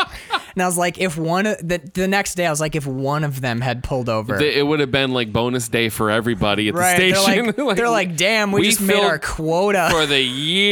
It's January. They're like, we can close. Yeah, we don't have to be cops anymore, right. Everyone. We're that rich. Vacation. We're going to use some of those drugs we found on these kids. Have you ever heard the video of the cop who stole the pot brownies, ate them and called 911 and thought he was dying? Dude, I think I'm dying. I'm dead. I'm dead. That's like instant karma, too. It's one of the funniest things of all time. Time is really weird. I think we're dying. We're dying. We're dead. And the operator's like, you're not dead. You're actually speaking to me right now. Like, yeah, everything's cool. Just chill out. Hey, listen, Officer Jerry, we got some help on the way, but do you have any like Simpsons box sets? Throw some Simpsons on. Go season 3. Yep. Second disc. You don't want to start too early because the animation's too janky. It'll fuck you up a little. You want at least season 3. Minimum season 3. Stay away from Treehouse of Horror. And then just watch The Simpsons until you get arrested, because we're coming. We're going to come arrest you. You shouldn't have done this. What did you? Oh, the guy who, it's Geordi. His second in command is Geordi. Geordi's the one who does the ether. So when they do the hospital breakout, Nancy Sinatra comes in, distracts everybody. Dude, I loved the door unlock. That was some sneaky ass shit. I have a note on that too. I was like, oh, way to be sneaky, because she's doing it right in front of me. She's not even. And it's just her confidence in the way that she goes. It's just like, because she's not doing anything weird. She walks over. She's sad. Oh no, click, turn Joey. Around. That's the loser's real name. She's like, Joey's gonna die. Oh, she leans against the door and she uses her sobs to cover it. Obviously, they have to ADR or Foley it in loud enough that we can hear it. But she's like, click, and then you even see her test the door, like, will it open? It will open. Mm-hmm. She opens it like like an eighth of an inch and then closes it again. And she goes, and turns back to the cop to get him away from the door. Yeah. But before that, this is proof again in the 1960s. We mentioned it on our last episode. No one checks credentials in the 1960s because the old I'm her sister from L.A. trick just works. Sheriff goes, no one's allowed in that room. Oh, you're her sister? You can come right in. It's fine. I have ID. That's it. No, we don't need it. Put that away. I can't read. Silly, you're in mourning. We don't want to have to deal with. You're in mourning. I don't want to have to deal with a crying woman. Dude, the night nurse is like on her game though. Yeah. Because when Nancy Sinatra comes in, she's like, she smells a fart in a car for sure. I'm Joey's sister from LA, and I work, so I have to come. She keeps tagging that back too. I work. I'm a woman with a job. I'm not a biker. I know it's weird, but I do have to go back to my job. Nice nurse. Or I'm going to lose my job because I work. And the night nurse is like, hey, remember when I said visiting hours are over, bitch? Meant it. And she's like, well, could you check? Because I work. So she goes away. She comes back with the cop. And the cop's like, I hear you're Joey blah, blah, blah, Joey Keene's sister. And she goes, yes, I am. He's like, right on, rock and roll. Here we go. Here's my gun. And they go back to the they go back to the room. She unlocks the door. Blues and like 5 other bikers show up to get, I liked this though, because they're like, get that shit out of his arm. And Blues is like, no, leave it in. He needs that. Mm-hmm. He's in a hospital. Well, all we're going to do is transport him, get him out of the hospital, but we're not going to like stop his medical treatment. He needs those fluids. He needs that. Let's go. And then he goes, Geordi, you go watch the door in case a nurse comes in. And night nurse eventually does show up, and Geordi grabs her. They get Bruce Dern out down to the car, and they're like, where the fuck is Geordi? Cut back to the room. Geordi's trying to rape the night nurse. Yeah. He punches her doing a pretty good job of getting almost there too. Well, he punched her in the face, dude. Yeah, knocked her the fuck out, dude. Like, what was that movie? Rips her gown off. Is it Truck Turner? Where they punch that woman? Yes. The woman, she runs out topless. She's got that huge ass Colt Python, and Truck just punches her in the head. Busts her nose bad in that movie, as I recall. But yeah, this was. It never gets easier to watch a dude punch a woman in the face, unless that's a good thing. Unless you're watching Atomic Blonde, because if the woman is like a capable combatant somehow, I give it a pass. But like if it's just it's like the difference of watching like a UFC fighter take it to the face, or like versus like a waitress at an Apple, right? And getting backhanded by an asshole. You're like, those two things live in different worlds. Yeah, man, and. It kept hitting me where I was like, God, that is reprehensible. And then your brain does this like, and that's our protagonist. Yep. He's one of the heroes. Exactly. And you're like, holy shit. But even Blues comes in. This is the moment. Yeah. He's like, get the fuck off of her. Yeah. Like, what the hell are you doing? And you see that like, God damn it. He throws him out the door, and he stops at the door and looks back at her as she's laying there. To his. And you see a couple little moments throughout this movie where Peter Fonda, where Blues is like, I don't know if this is right. He's doing a self-check, man, self-diagnostics going on. He's like, something is not this doesn't calculate. I'm not good with this. Yeah, Am I good with this? He's I'm like, not good with this. He's like, I thought we were about being free, about being like, this is not that. Liberty, like this raping an innocent woman who's working in a hospital who is saving our friend's life. It's probably not who we want to be. You can see him doing the work, whereas Brain is like, this is wrong. Mm-hmm. Something is wrong here. But I love that he is the one that she sees. Yeah. And can identify. And that's when Geordi, who is his like lieutenant, his second in command. He's one of the consigliaries or something. Yeah, he rides on Blues' right always, which is like that's the wingman. Yeah. So he's the wingman, and when it finally comes out that Blues is wanted by the cops, he goes, "I won't let you take the rap for it, man." He goes, and then Blues looks at him and goes, "Everything's fine, man. Don't worry about it." And you get this sense. Do you think that he knows then? That ultimately it's over. I think so. I think so too. Seeing her with her blouse open and having, I think that is. I think that Bruce, or I think that he knows it's over from the time he gets his bike. We'll get to it, but it's when they get to the boat. There's that scene right before the boat. And they decide how they're gonna drive up to the funeral. Right. I think the moment that I think we actually see him come to the realization that it's over, and I think it's when his bike won't start. With the cats crying and they kind of sound. The cats are screaming. The cats, they sound like sirens of. They sound like sirens, and they also sound kind of like wailing women. Yeah, it's a lot going on there. That scene is the best scene. And in also the movie. alley cats, they're kind of like the alley cats are free, but they're also feral. Right. And a lot of them are sick. Dude, this movie's so damaged. There's a lot of depth to this movie. Like the cat thing fucked me up. Yeah, dude, it's honestly, that scene right there, it's only like a minute long. And he can't get his bike started. Less than 60 seconds. So much Best happening. Scene in the movie. Yeah. Well, we're almost there, actually. I mean, we're pretty much there, yeah. So, Bruce Dern's death, right? So my note was this is a bad idea to take him from the hospital, and they all know it. Yeah. Because unless some of you are trained in like the medical sciences, he's fucking screwed. Oh my they have God. a medic, but he knows his name's Medic. His name is Medic, but he has the hand of God for a moment. He just touches Bruce Dern, and he's conscious, which was interesting. At first, I'm like, oh, that's fucking cheesy. But there's this weird like. The temperature and the barometric pressure in that room is so weird, and because they're all huddled around him. Yeah, when Medic, we need the medic. Medic comes in and just touches him, and he wakes up. Yeah. For me, like I was in that and just sold. I'm like, awesome. Yep. It was amazing. The death scene is really good. And then from there, he wants a little bit of reefer. They wrap him up in a swastika flag. That's his blanket. Yep. And there's another swastika flag hanging over the bed. Dude, it's like this movie makes you wrestle with some stuff. And we talk about the eye acting and like the minutia of an actor when they're just the subtle eyebrow twitches. Yeah. I think Bruce Dern actually died for a minute. I agree. It was like all the breath went out. I saw his soul leave his fucking body, for crying out loud. What did you?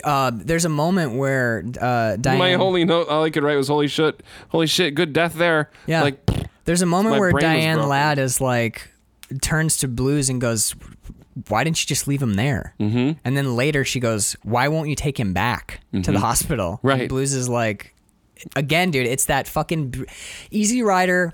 Easy Rider's a better film, and Easy Rider absolutely nailed the line. But like again, it's you can see Peter Fonda. Peter Fonda looks down and he goes, you can see it in his head. He's like, "We blew it." Yep. Fuck.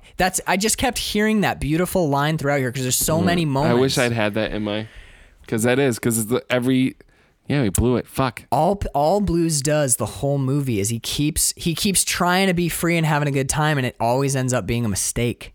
Damn it, dude. It's so good. Is there anything you want? Because there's a moment where Medic looks up and looks at Blues and shakes his head like he's done. Yeah. He's not coming back.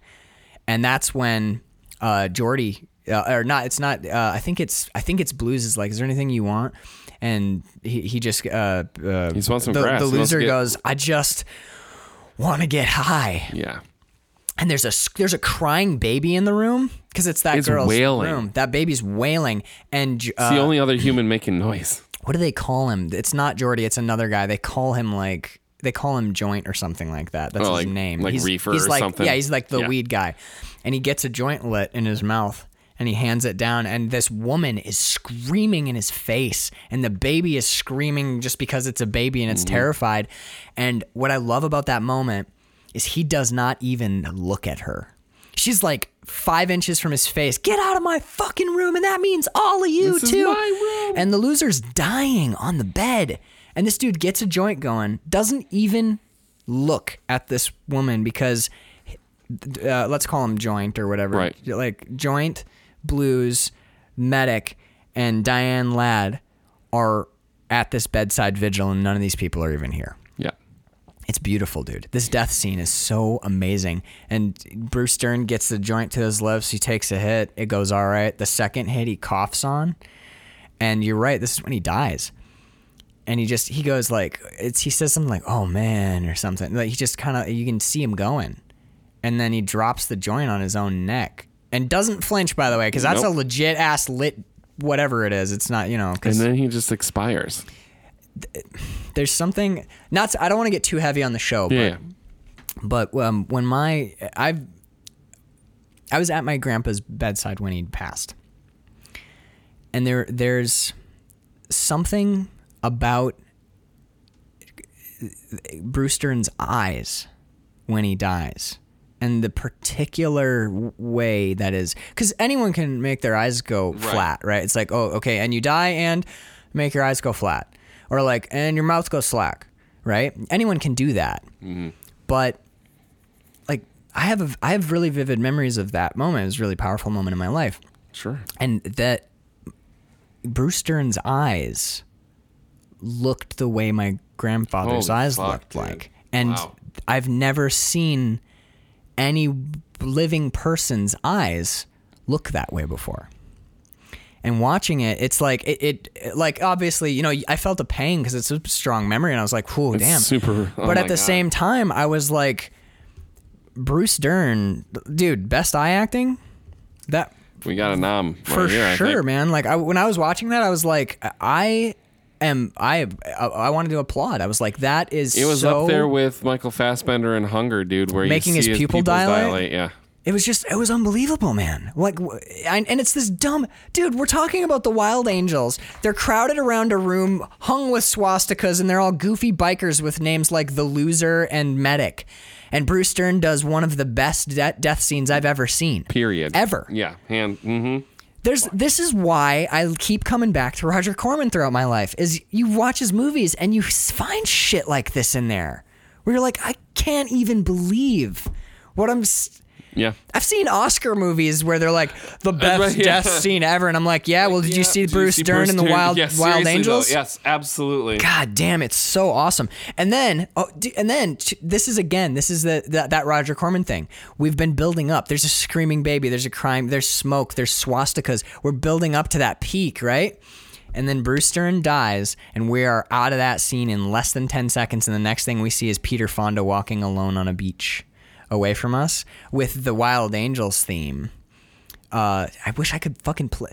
I have a in my record collection, I have The Ventures, and one of the songs on there is The Ventures doing the Wild Angels theme. That's awesome. I can't get it in my head. If I could get it in my head, I would do it with my mouth right now. But fuck, dude, when he's walking with your mouth horn, I would parrot it at you. But when he's walking down the beach, it's something like do do do do do do do or whatever. Mm-hmm. But they play it on a piano, really like one note at a time, and they're pitch shifting the notes. So it's like that was fucking crazy, dude. There's somebody with a tuning wrench that's actually like manipulating that. That's so crazy. It was that sound design on that. The score on this is like whatever. Yes, pacing problems. There's bad stuff. There's a lot good here, though. I'm fully willing to give it that. The score is incredible. When we get the return of that song, because when we first get it, it's guitar and it's fuzz, and now we get it on piano, and they're. And you just see Peter Fonda walking in the night, and it fucks with you. What? Dude. It really messes with you. You're like, it feels like a ghost story or a horror movie all of a sudden. And when they turn it into the funeral march at the end, and they do it like a dirge as he's walking, and it's just like organ and guitar and piano, and it's like dun, dun, dun, dun, or whatever. That's not at all the melody. No, but I'm just trying to get the effect across. But they literally turn it into like a funeral dirge, and it works again. The score is really, really well done. And this is where we get Peter Fonda just blows out of there. He gets on his bike and he rides. I'm gone. Yeah. So at the beginning of the movie, we see a kid on a tricycle.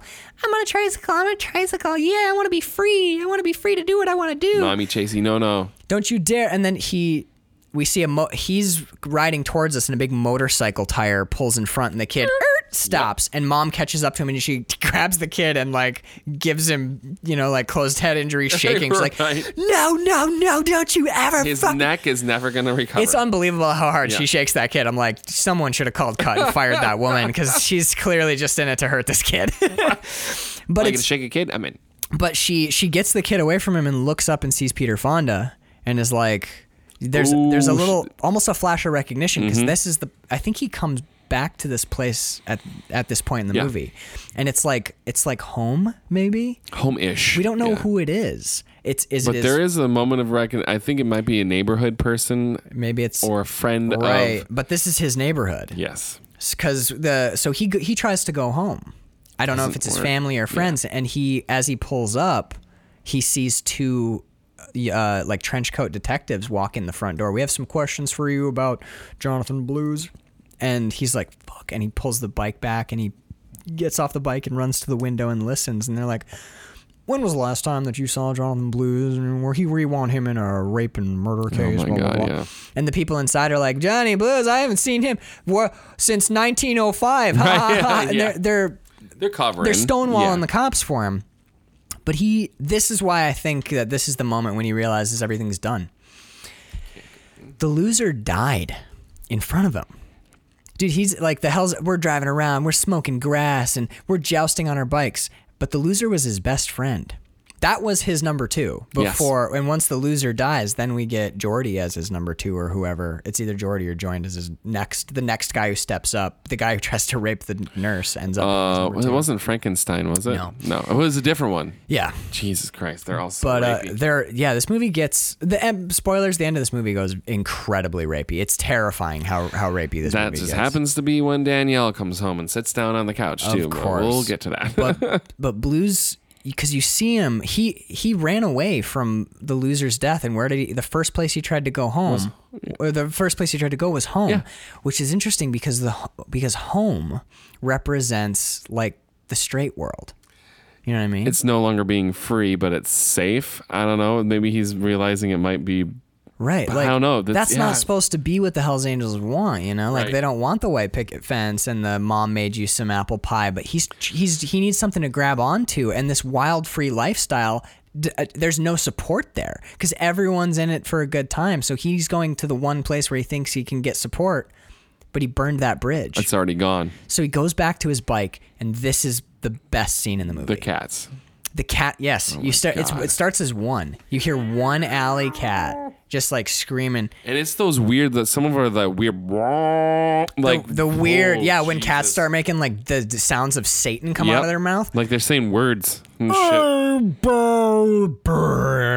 Get the gun, shoot. You're like, exactly. If you play Alley Cats backwards, is it just Black Sabbath? Right. But like he gets on his bike. And he, I think what he's doing there is like priming the fuel tank because it's an old bike or something. But he like turns some switch. Maybe it's the key. I don't know. It looked like it was on his fuel tank, and I'm like, I don't think you put the ignition in the gas tank. No, it's a bad idea. Don't do that. It's that's like, how all right, bikes go boom. Get the spark, but he like turns the thing and he gets It's beautiful. It's a beautiful series of close-up shots that are all about 1 second in length. It's like key, turn, cut.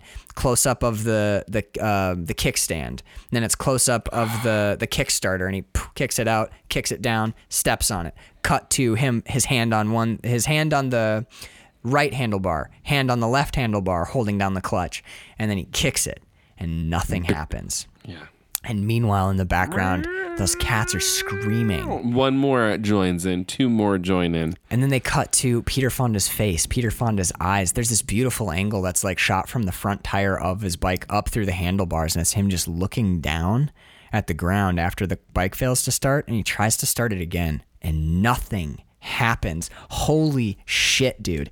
You can see Peter Fonda take a moment to like, after the second time he kicks the bike and nothing happens, that is the moment where I think he's like, oh, I'm done. Yep, this is it. I'm gonna bury my friend and then it's over. Can't go home, can't go anywhere. No, man. There's nowhere left to go.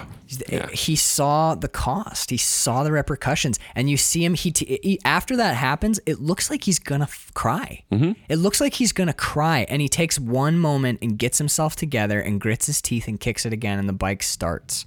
And he revs it up and puts it in gear and drives away. But like, dude, the whole thesis of the movie is a nonverbal scene with screaming cats and a bike that won't start. In a Roger Corman picture.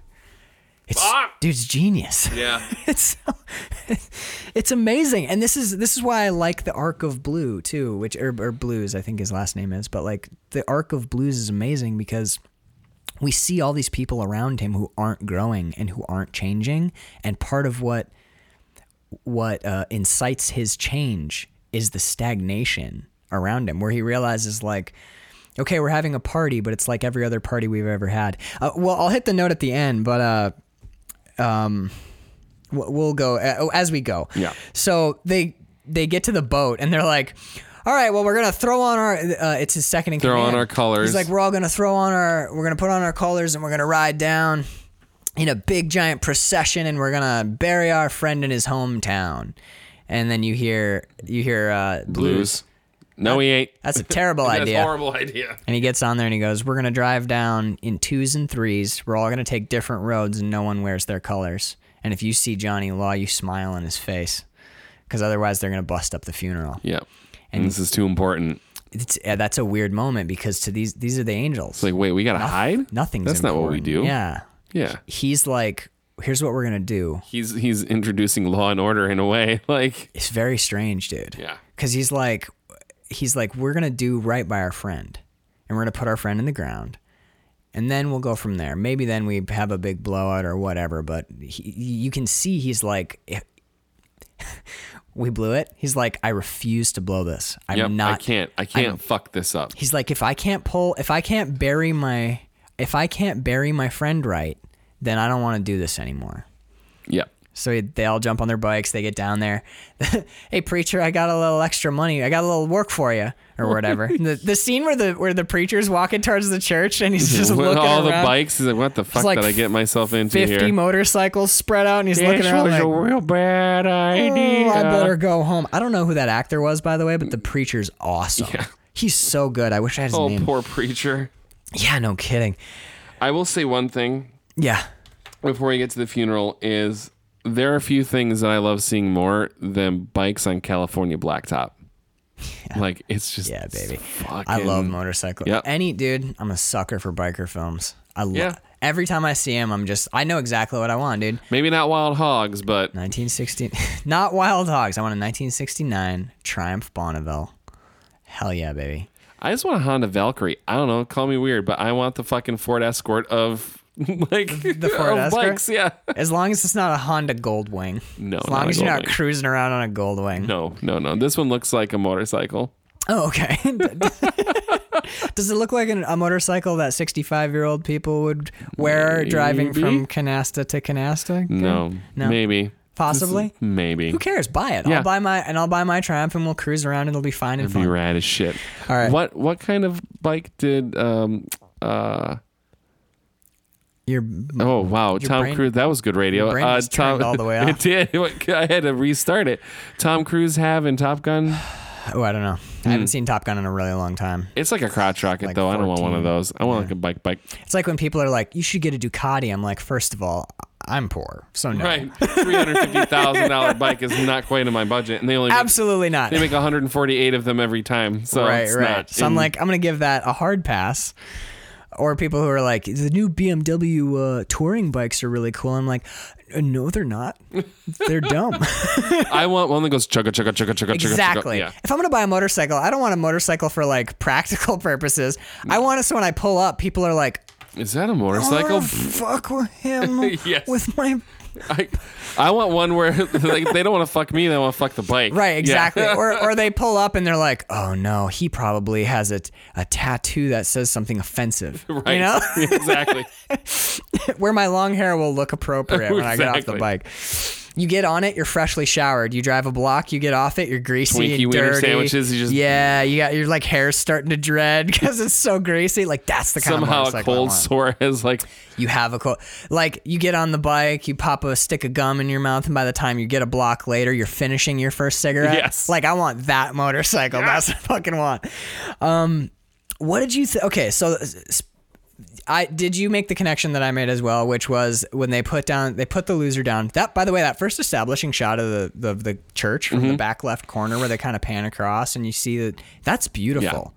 Dude, I'm right like there with you. Snow is kind of melting. It's inside the church. Oh, inside the church. When you see the swastika and all of the it's like that's when I was like kind of checked me a little bit. Dude. Like, why is this so pretty? It is, and that's a big fucking swastika, dude. If something's visually appealing, it's just visually appealing. Yeah, There's nothing you can do. It's not like I suddenly agree with the politics of the Nazi Party. Right, not saying that in the slightest. No, yeah, okay, Carl. Let's make a statement as Measuring Flicks. As the podcast, we are gonna come down strongly against the Nazis. Absolutely. Okay, there. I'm Perfect. glad. I'm glad we said it. Yeah. But I'll be the first to say best uniforms in history. Oh yeah. Those leather jackets. Dude, the SS uniforms are some of the sharpest military uniforms ever made. Okay, they're awful. Nazis are bad, not but they're agreeing with well-dressed. their politics or what they do with people, but they know how to make a clothes. That's a sharp-dressed army, dude. Yeah, I'll say it, dude. It's Hugo Boss. Like, there's a reason that it's a sharp-dressed army. Like, they understood pageantry, man. Right. Well, that's just it too. It's like if you look sharp, people go, ooh. It's hard to. Yeah, man. And also the fear. Like you see an SS with all that black leather, you're immediately like, I'm fucked. They literally had skulls as their insignia. It's psychological warfare in your wardrobe. Yeah. Yeah, dude. Yes. And again, in every stitch. We're strongly anti-Nazi on this podcast. But no, man. Like, did you make the connection that I made right away, which was the bent cross surrounded by the Christian crosses? Oh, absolutely. Holy shit, dude. It's amazing. I did not have enough because I watched this yesterday. Are you good? I'm hungry as shit. All right, we're almost. Do you want to eat some food? No, I gotta roll in. All right, we're almost out. Dude, I lost my train of thought. So I'm sorry. It's fine. My tummy went. My tummy's been doing that for 3 months. It's awful. Mm-hmm. But there's something about the connection with the cross and the rolling cross. I don't have enough. What my thing was I didn't have enough time. I don't think I have enough time in my life to sit down and fully. That's not true. I could do it in a week. But like to unpack this scene. I wanted to have come loaded, ready to go on this scene. It is so dense, man. There's a lot happening here. There's a lot of symbolism. There's a lot of mini character arcs that all come to a close in that chapel. Yeah, stories start, have a middle, have an end. In 8 minutes. And a denouement. Like, it's amazing. It's insane. The amount of ground they cover. 15 of them happening at a time. Like, it's insane. The best scene in the movie for me is when Peter Fonda's bike won't start, but I think that this is the heart of the movie, man. Well, yeah, because it's the conclusion not like the conclusion of the movie, but it's like if you're going to have a conclusion to your thesis. Right. Yeah, this is like the closing argument. The closing argument. Absolutely. Watching the preacher eulogize the loser and be like, Joey Carnes, man. I'm sorry, what? His name's Kearns, man. And then everyone's like, yeah. Watching them heckle a priest. Mm-hmm. I grew up Catholic. I'm like, who do you think you are? He's up there saying boring shit that none of you care about. Now be quiet and wait for your cracker. You are in church. Doesn't matter. Not to these guys. Not at all. Holy shit. So here's this great speech, right? Peter Fonda shows up with Nancy Sinatra. They sit down and the preacher's like, and the good Lord, and Peter Fonda stands up and he's like, you're so full of bullshit. What did the good Lord ever do for the loser? And he's like, well, he gave him the gift of life or whatever. And he goes, blah, blah, blah. You just taught. Why don't you think for yourself, man? Why don't you ever say your own words? And the preacher goes, all right, tell me what you want.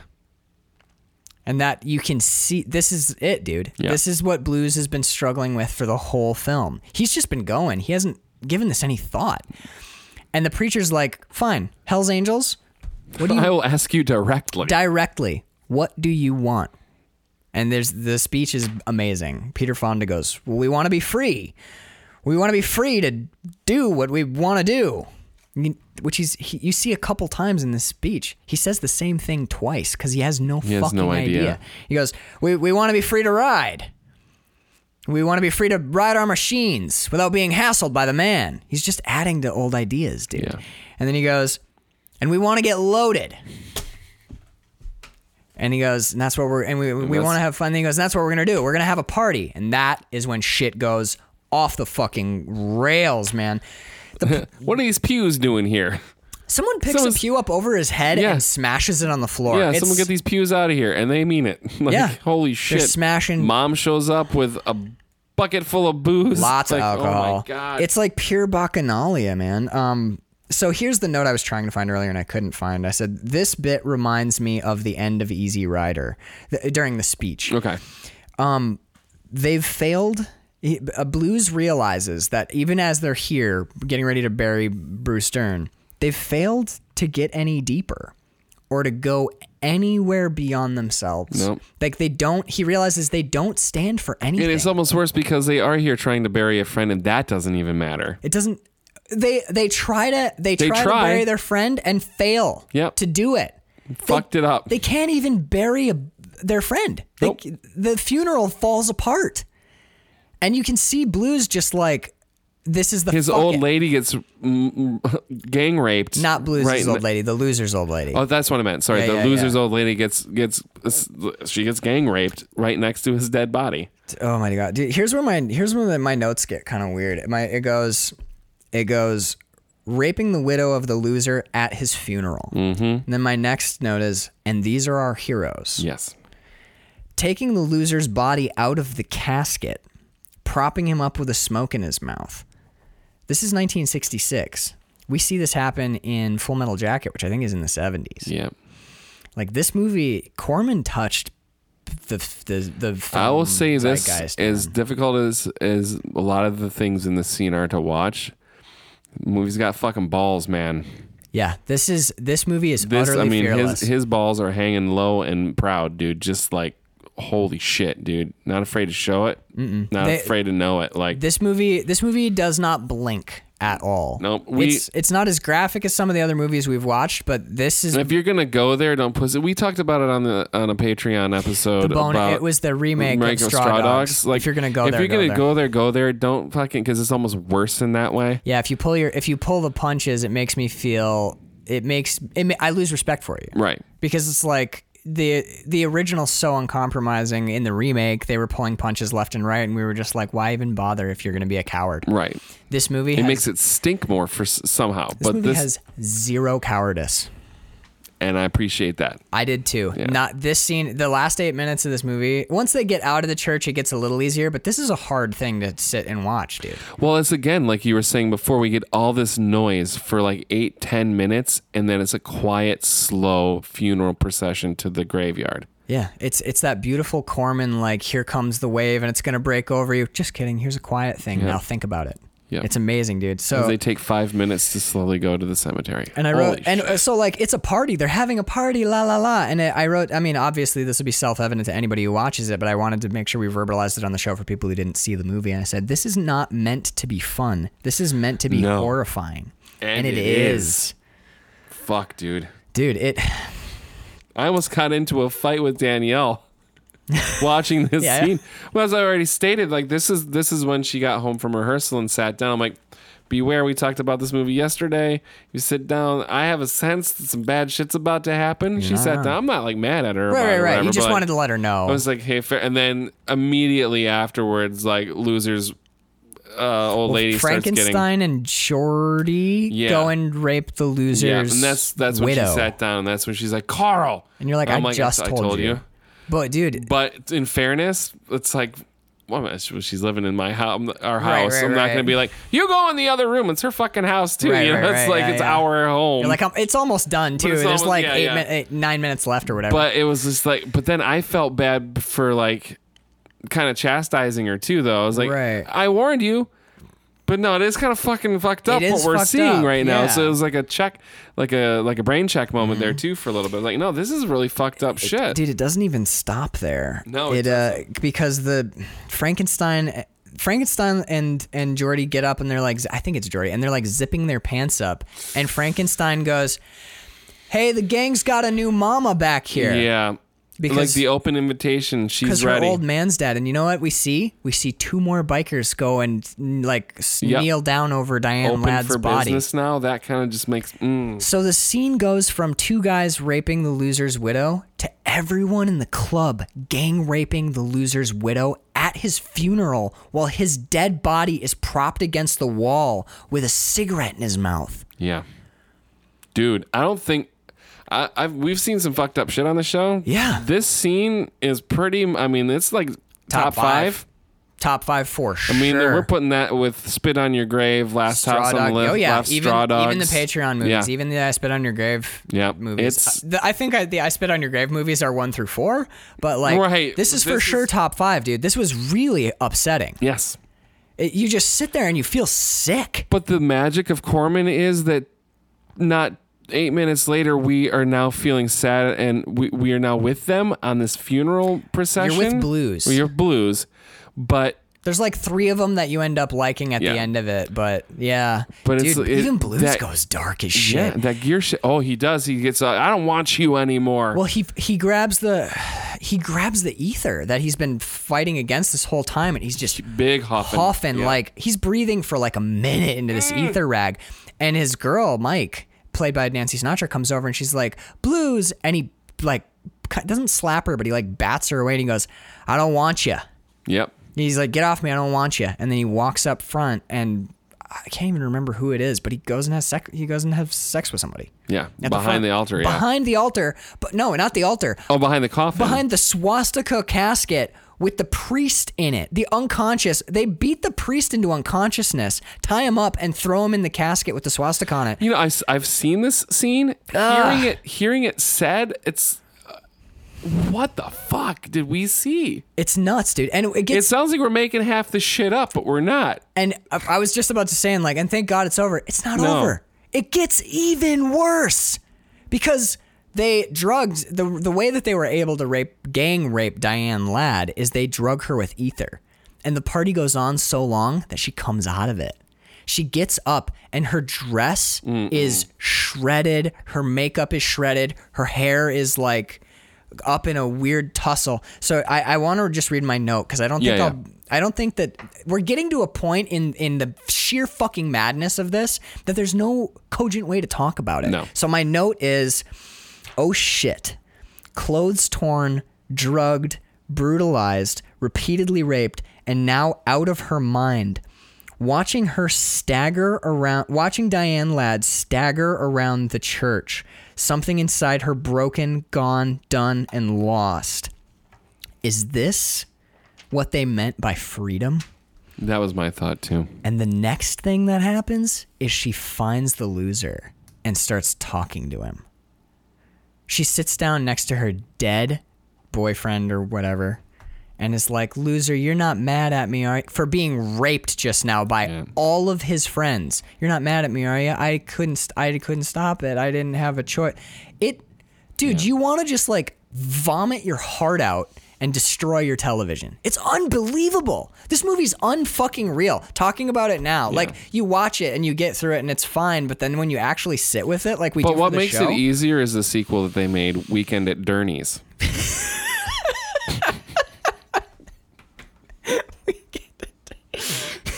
Honestly, like I had to. You gotta let some air out. I know, dude. I'm that glad balloon you did. was getting tight.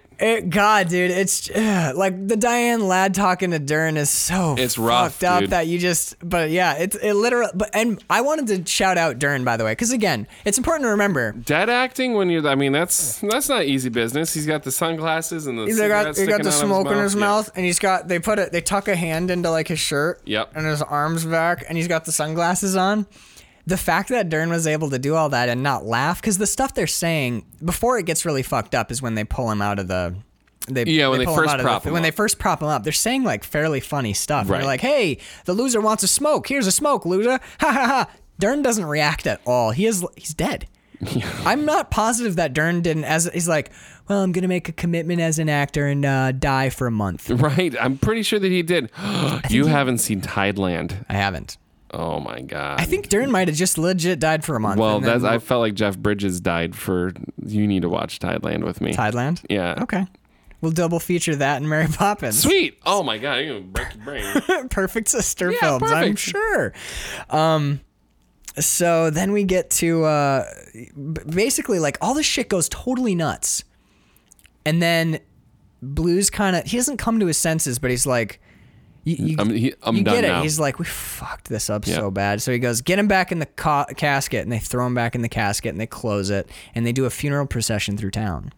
But it's not that quick. It is that quick. It's where Roger Corman brings this. It's cacophony, dude. It's 50 screaming cats in a church, and then you're out in like the foggy mists of New England, and they're riding their bikes at like 1 mile. Yeah, it's just a sea of as they roll through town. And the other old ladies are like walking with Diane Ladd, who's she doesn't even know what fucking planet she's on. You've never seen a woman look more lost. Completely than her. Brooken.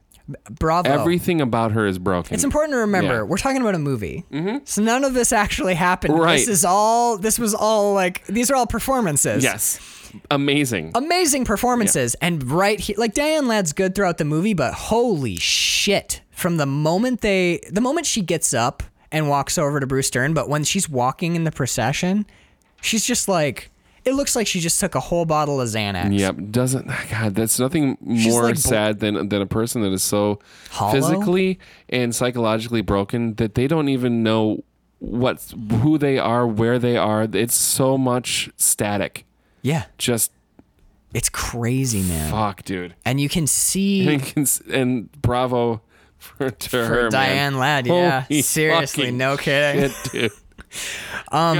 For those of you who are imagining the worst, this movie does thankfully cut away. We actually don't see any of the it's all the implied. Scene. But it's not any less horrifying, but if you're worried about like visually seeing it, it's not there. We don't want to dip our toe in that crazy territory of a tasteful rape again. Right, I remember. Yeah, he's in one of the Patreon episodes because come on, man, we'd watched 4 in a row. I know. Like, you can oh no, this one was more tastefully done. And then like, Danielle they didn't tasteful rape. Yeah, she's like, what did you just say? And I was we're like, no, that was pretty stupid. I was like, hold on. What I meant was, I stand by the statement. Like, right. If you're gonna, well, in the show that I'm in, that we're going to talk about tomorrow with my sister. Yeah. There is something that I have to do, or my character does to a young boy.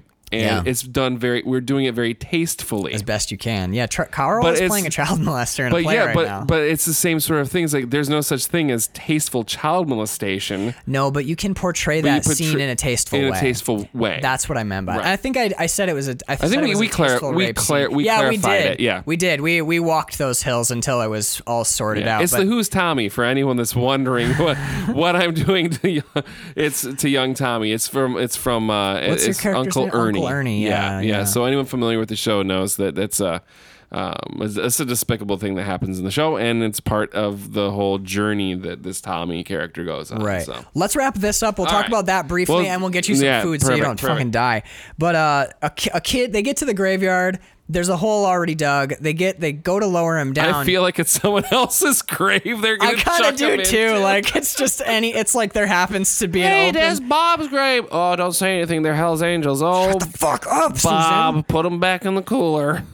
We'll dig him another one. But that's his headstone. We'll cut him another one. Just shut the fuck up. Jesus Christ, Susan. They're looking over here. Just hide it. God damn it. They said it over there. Wasn't us. We like you guys. We're just eating ice cream. Hail Hitler. Is that how you say it? Is that Hail Hitler? Hail Hitler. Hail Hitler. Is that right? I don't think it's right. They look mean. We're not, so we're making it worse. They're coming over here. They're coming over here. We're out of here. Bye. Schwashtikins. Schwashtikins. Schwashtikins. Again, we need a video element because I did the Sieg Heil, but shitty. But super shitty. It was like you were like overhand throwing a frisbee. Yes. Like I was putting. Oh my God. All right. So a little kid throws a brick at the Hells Angels. Oh, God. Oh, yeah. And they drop the casket into the hole. Oh, dude, it's so gnarly. Because Peter... Who threw that stone? They all turn to look at the crowd, and Peter Fonda puts his hand out and grabs his second in command. He's like... The line is, we got to bury him first. And the guy shoves Peter Fonda, the Prez, off of him, and he goes, he can wait, man. And then they dive in to fight. And that's kind of why when this next thing happens... They're fighting. They're beating people up. Sirens. Everyone jumps on their bikes. Except Blues. And dude, like as hard and as harrowing and as unlikable as these people are in this movie is, something about Peter Fonda pulling that shovel out of the dirt and putting that to cover his friend. He came here to bury his friend. He fucked that up. And he fucked it up. He blew it, man. Like that we talked about at the beginning, that last line. We gotta go, Blues, get on the bike, we gotta go. And he goes, there's nowhere to go. That's brilliant. Like as uncomfortable to sit with as this movie is, like the end of this movie is brilliant, utterly brilliant. There's something that so... And it ends in, it's not lost on me that it ends in a cemetery. So it's the real death of... Yeah. It's the death of that whole movement. It's the death of that concept. I mean, I'm kind of okay with no Nazis riding around on bikes. For sure. But me too, man. The other side of that coin is Easy Rider. It's the free to be. It's the hippie. It's the on your bike and you're cruising. Well, having a good time. These movies kind of, to me, even though they are both made in the 60s, they both feel like the death knell of the hippie movement. It seems like they understand... It's like when we talked about The Man Who Shot Liberty Valance. Yeah. Like, that is the end of the West. These two movies are like, there are no more people riding around trying to be It's the sterilization of the United States in a way. Yeah. Because so good things happen when you sterilize. You kill bacteria that can harm you and can make you really sick, which would be like the Nazis or the Hells Angels who are about hurting people or being anti-Semitic. Fascists. This movie is fascist. But also, you know what happens if you use hand sanitizer every day? You get superbugs. You get superbugs because you have good bacteria that lives on your hands that fights those things. It's your first line of defense. So too much sterilization is a bad thing. There's another meaning to the word sterilization. When you sterilize something, it can no longer procreate as well. So when this dies, when America's become sanitized and sterilized, yes, you can't create anymore. These people. Oh my God, dude! Here, I found a way to tie it into sourdough starter. When you make sourdough starter, you win. Finally, dude, almost a year and a half. I've done sourdough metaphors before. No, you I'm have. Sure, but like, I get the crusty. When you first, look at her up there. She's all beautiful. I got to feed her today. I haven't fed her yet. But when you make sourdough starter for the first 5 days, it smells fucking awful. It's rancid. It's rank because what you do essentially is you just mix water and flour together, and the yeast from the air and the yeast from your hands is what gets it going. Makes the bacterial colony that makes your sourdough starter live. But at the beginning, there's a ton of bad bacteria, harmful bacteria in there as well. Over time, what happens is the good bacteria, the good colonies of bacteria win. They kill all the bad bacteria, and then you have a healthy sourdough starter. And that's fucking nature's crazy. Dude, like, honestly, it was hard to be in the kitchen for like day 3. Oh, it's like so bad and foul. Yeah, and I mean, our kitchen's kind of small, so you'd go over by the fridge and you'd be like, what the fuck is that? And you'd smell the starter. That's going to be delicious bread later. It's gnarly, but when your sourdough's been feeding regularly, it smells kind of citrusy, kind of fruity. And the good bacteria has killed all the bad bacteria. But if you kill, and that happens over time naturally. If I were to be like, oh, that smells horrible, and throw a bunch of antibacterial agents into the sourdough, then you don't everything have bread. dies. Yeah. You don't get bread. So the sterilization of it, like, in a weird way, and this will be brief, I swear, but in a weird way, I feel like society will correct for things like fascists on motorcycles. Our immune system, our social immune system will weed that out eventually. If you just keep pouring like... I saw it happen. Before you leave, I have political stuff I want to say to you, but but if you keep regulating forever and just keep smashing stuff down, then suddenly you've lost your forward sourdough. motion. Yeah, you throw out your sourdough, man. So I don't know. This movie really, this was a weird one for me. Yeah. You didn't like it. I did like it. Either way, I like the moments in it, and I really, again, a lot like Bloody Mama. Yeah. From Dern. Act 3 is point. Is fucking brilliant. I just found myself bored a lot with it. In the first two-thirds or in the whole movie? Kind of whole movie, because even in the but some of the church stuff goes a little long. Yeah, but isn't that a weird place to be, where you're watching so much horrific shit that eventually you start to get desensitized to it? Yeah, it's weird. Yeah. Anyway, that's all I've got for Wild Angels, man. Contentious movie. Mm-hmm. Either whatever way you want to watch this flick. I'm glad that it exists, and I'm happy that I watched it. So am I. So. I'm glad I watched. This is the second time I saw it, and I realized that my brain had blocked out the entire Act 3, and now I know why. Yeah. Because I was watching, I was like, I don't remember this. You retconned it a little bit. Yeah, I was like, and then what happens is Peter Fonda, Dennis Hopper, and there's some rednecks, and wrong movie, Max. CCR's playing Shut Up, Subconscious. But yeah, man. So that was Wild Angels. Next up, we're going to be... Let's talk about our very special Measuring Flicks that's going to pop up. Do you have like 5 minutes? Yeah. All right. So, Carl, you're in a play right now. I am. It's a musical. It's called Who's Tommy? It's the Who wrote it. Yeah. As it turns out. So we want to do a special tie-in episode with the Old Town Playhouse here in Traverse City. My sister happens to be directing this show. Nepotism is a beautiful thing. Just kidding. She would only cast me if it was right for the part. She cast her brother as the child molester. Perfect. Anyway, right, and you're perfect for that part. Yeah, she's like, I know you. I've known you my whole life. Perfect. Yeah, she's like, you don't even need to audition. I grew up with you. And if anyone screams child molester, it's my brother, Carl. Wow. And you're like, So this is so we are going to, tomorrow, we're going to watch the film version, Tommy, which is not the Who's Tommy. The music is in it. The story it follows along the same sort of track. Okay. But different people die. New characters it's weird. It's an acid trip. I've never seen it. It's got Elton John in it. It has Jack Nicholson in it. It has everyone is in this fucking movie. Okay. It's a romp.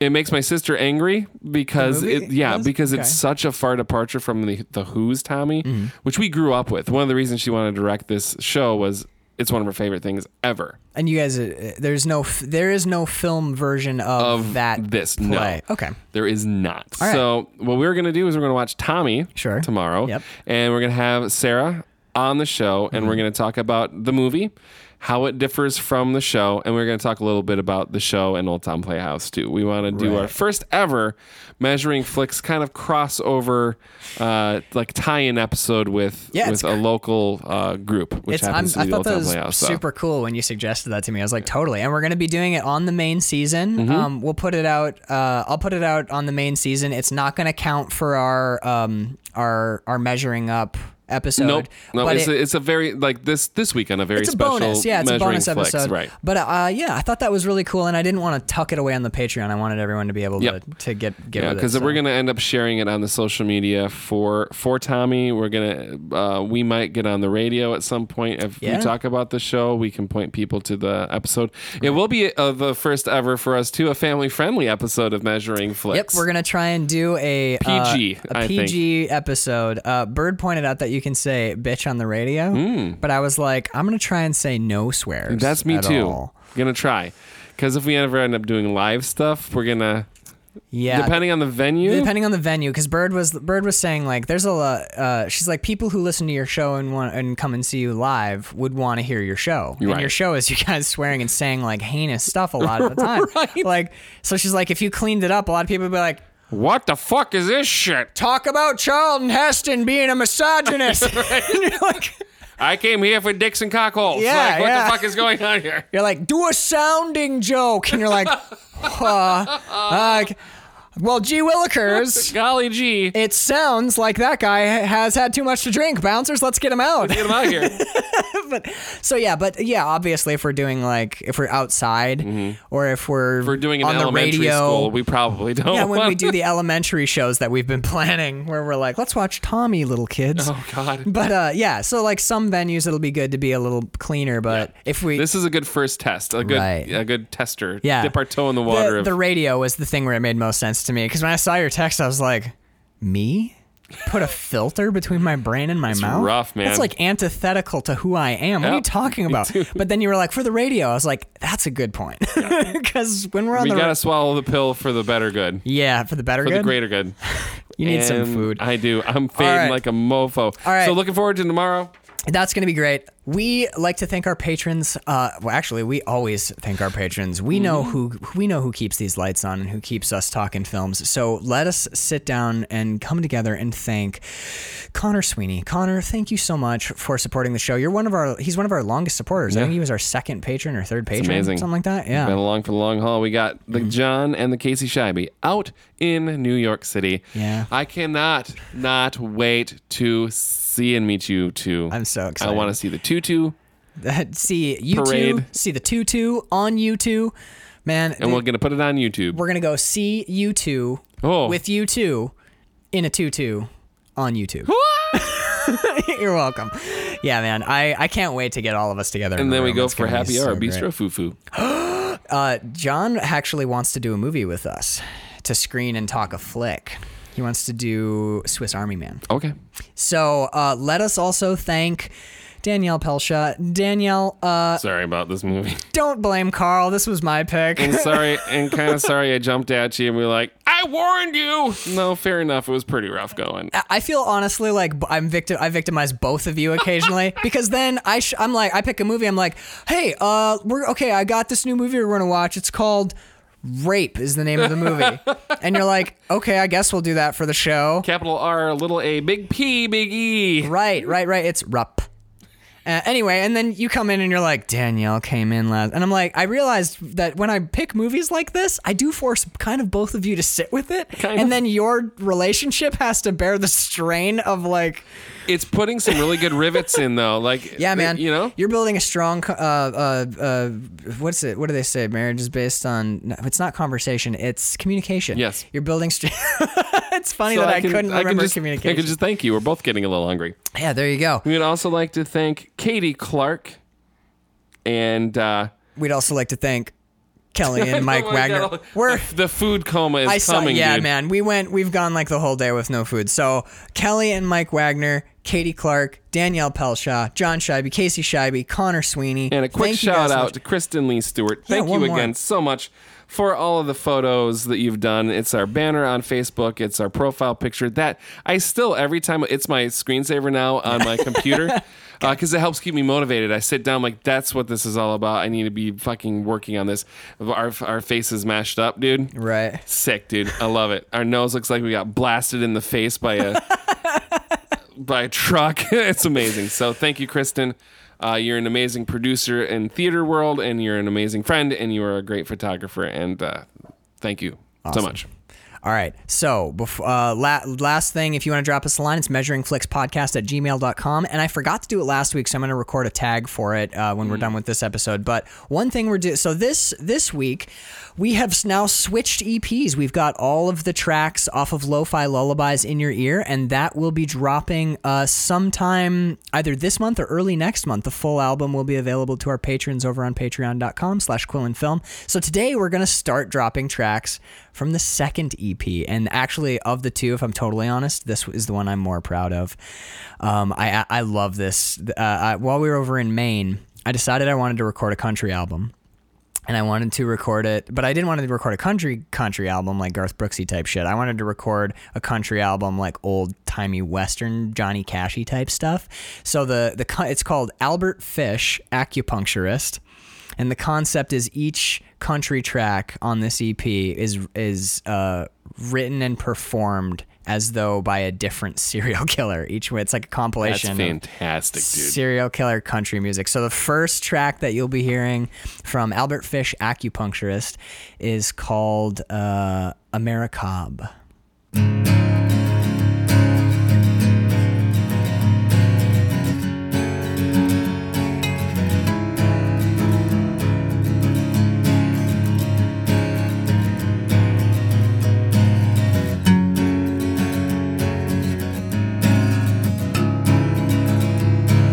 Slaughter Shack, Kentucky is the place I wanna be.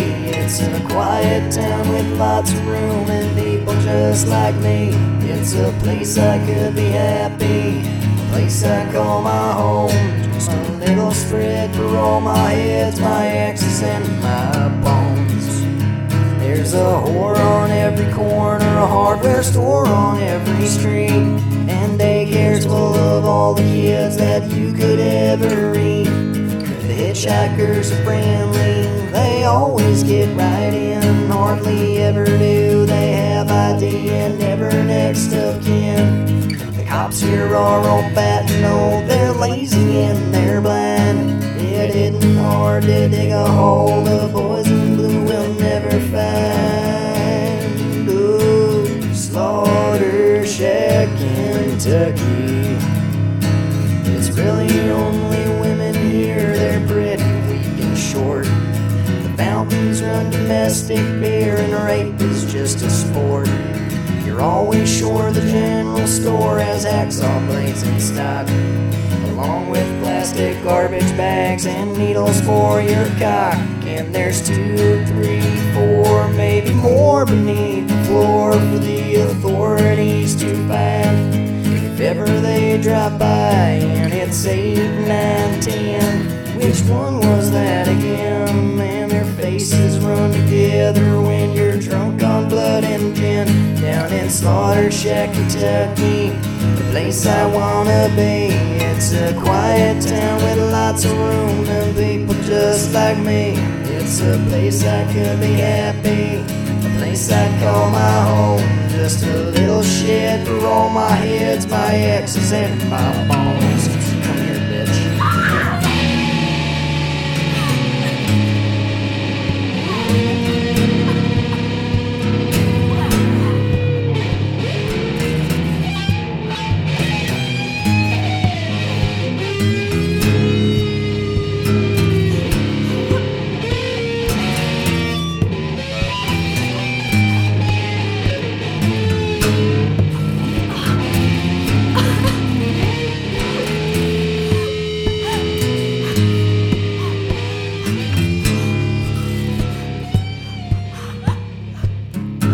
Tell me that you're sorry, say that you don't love my dad. Say you wish I was your lover, I'm the son you never had. Can't say anything you want to get away from me in here, but I'm still gonna kill you.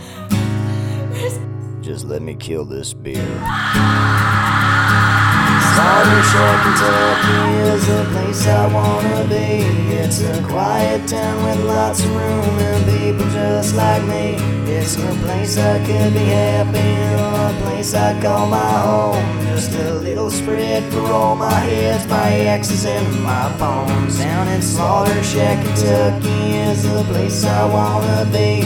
It's a quiet town with lots of room and people just like me. It's a place I could be happy in, a place I call my home. Just a little spread for all my heads, my exes, and my bones.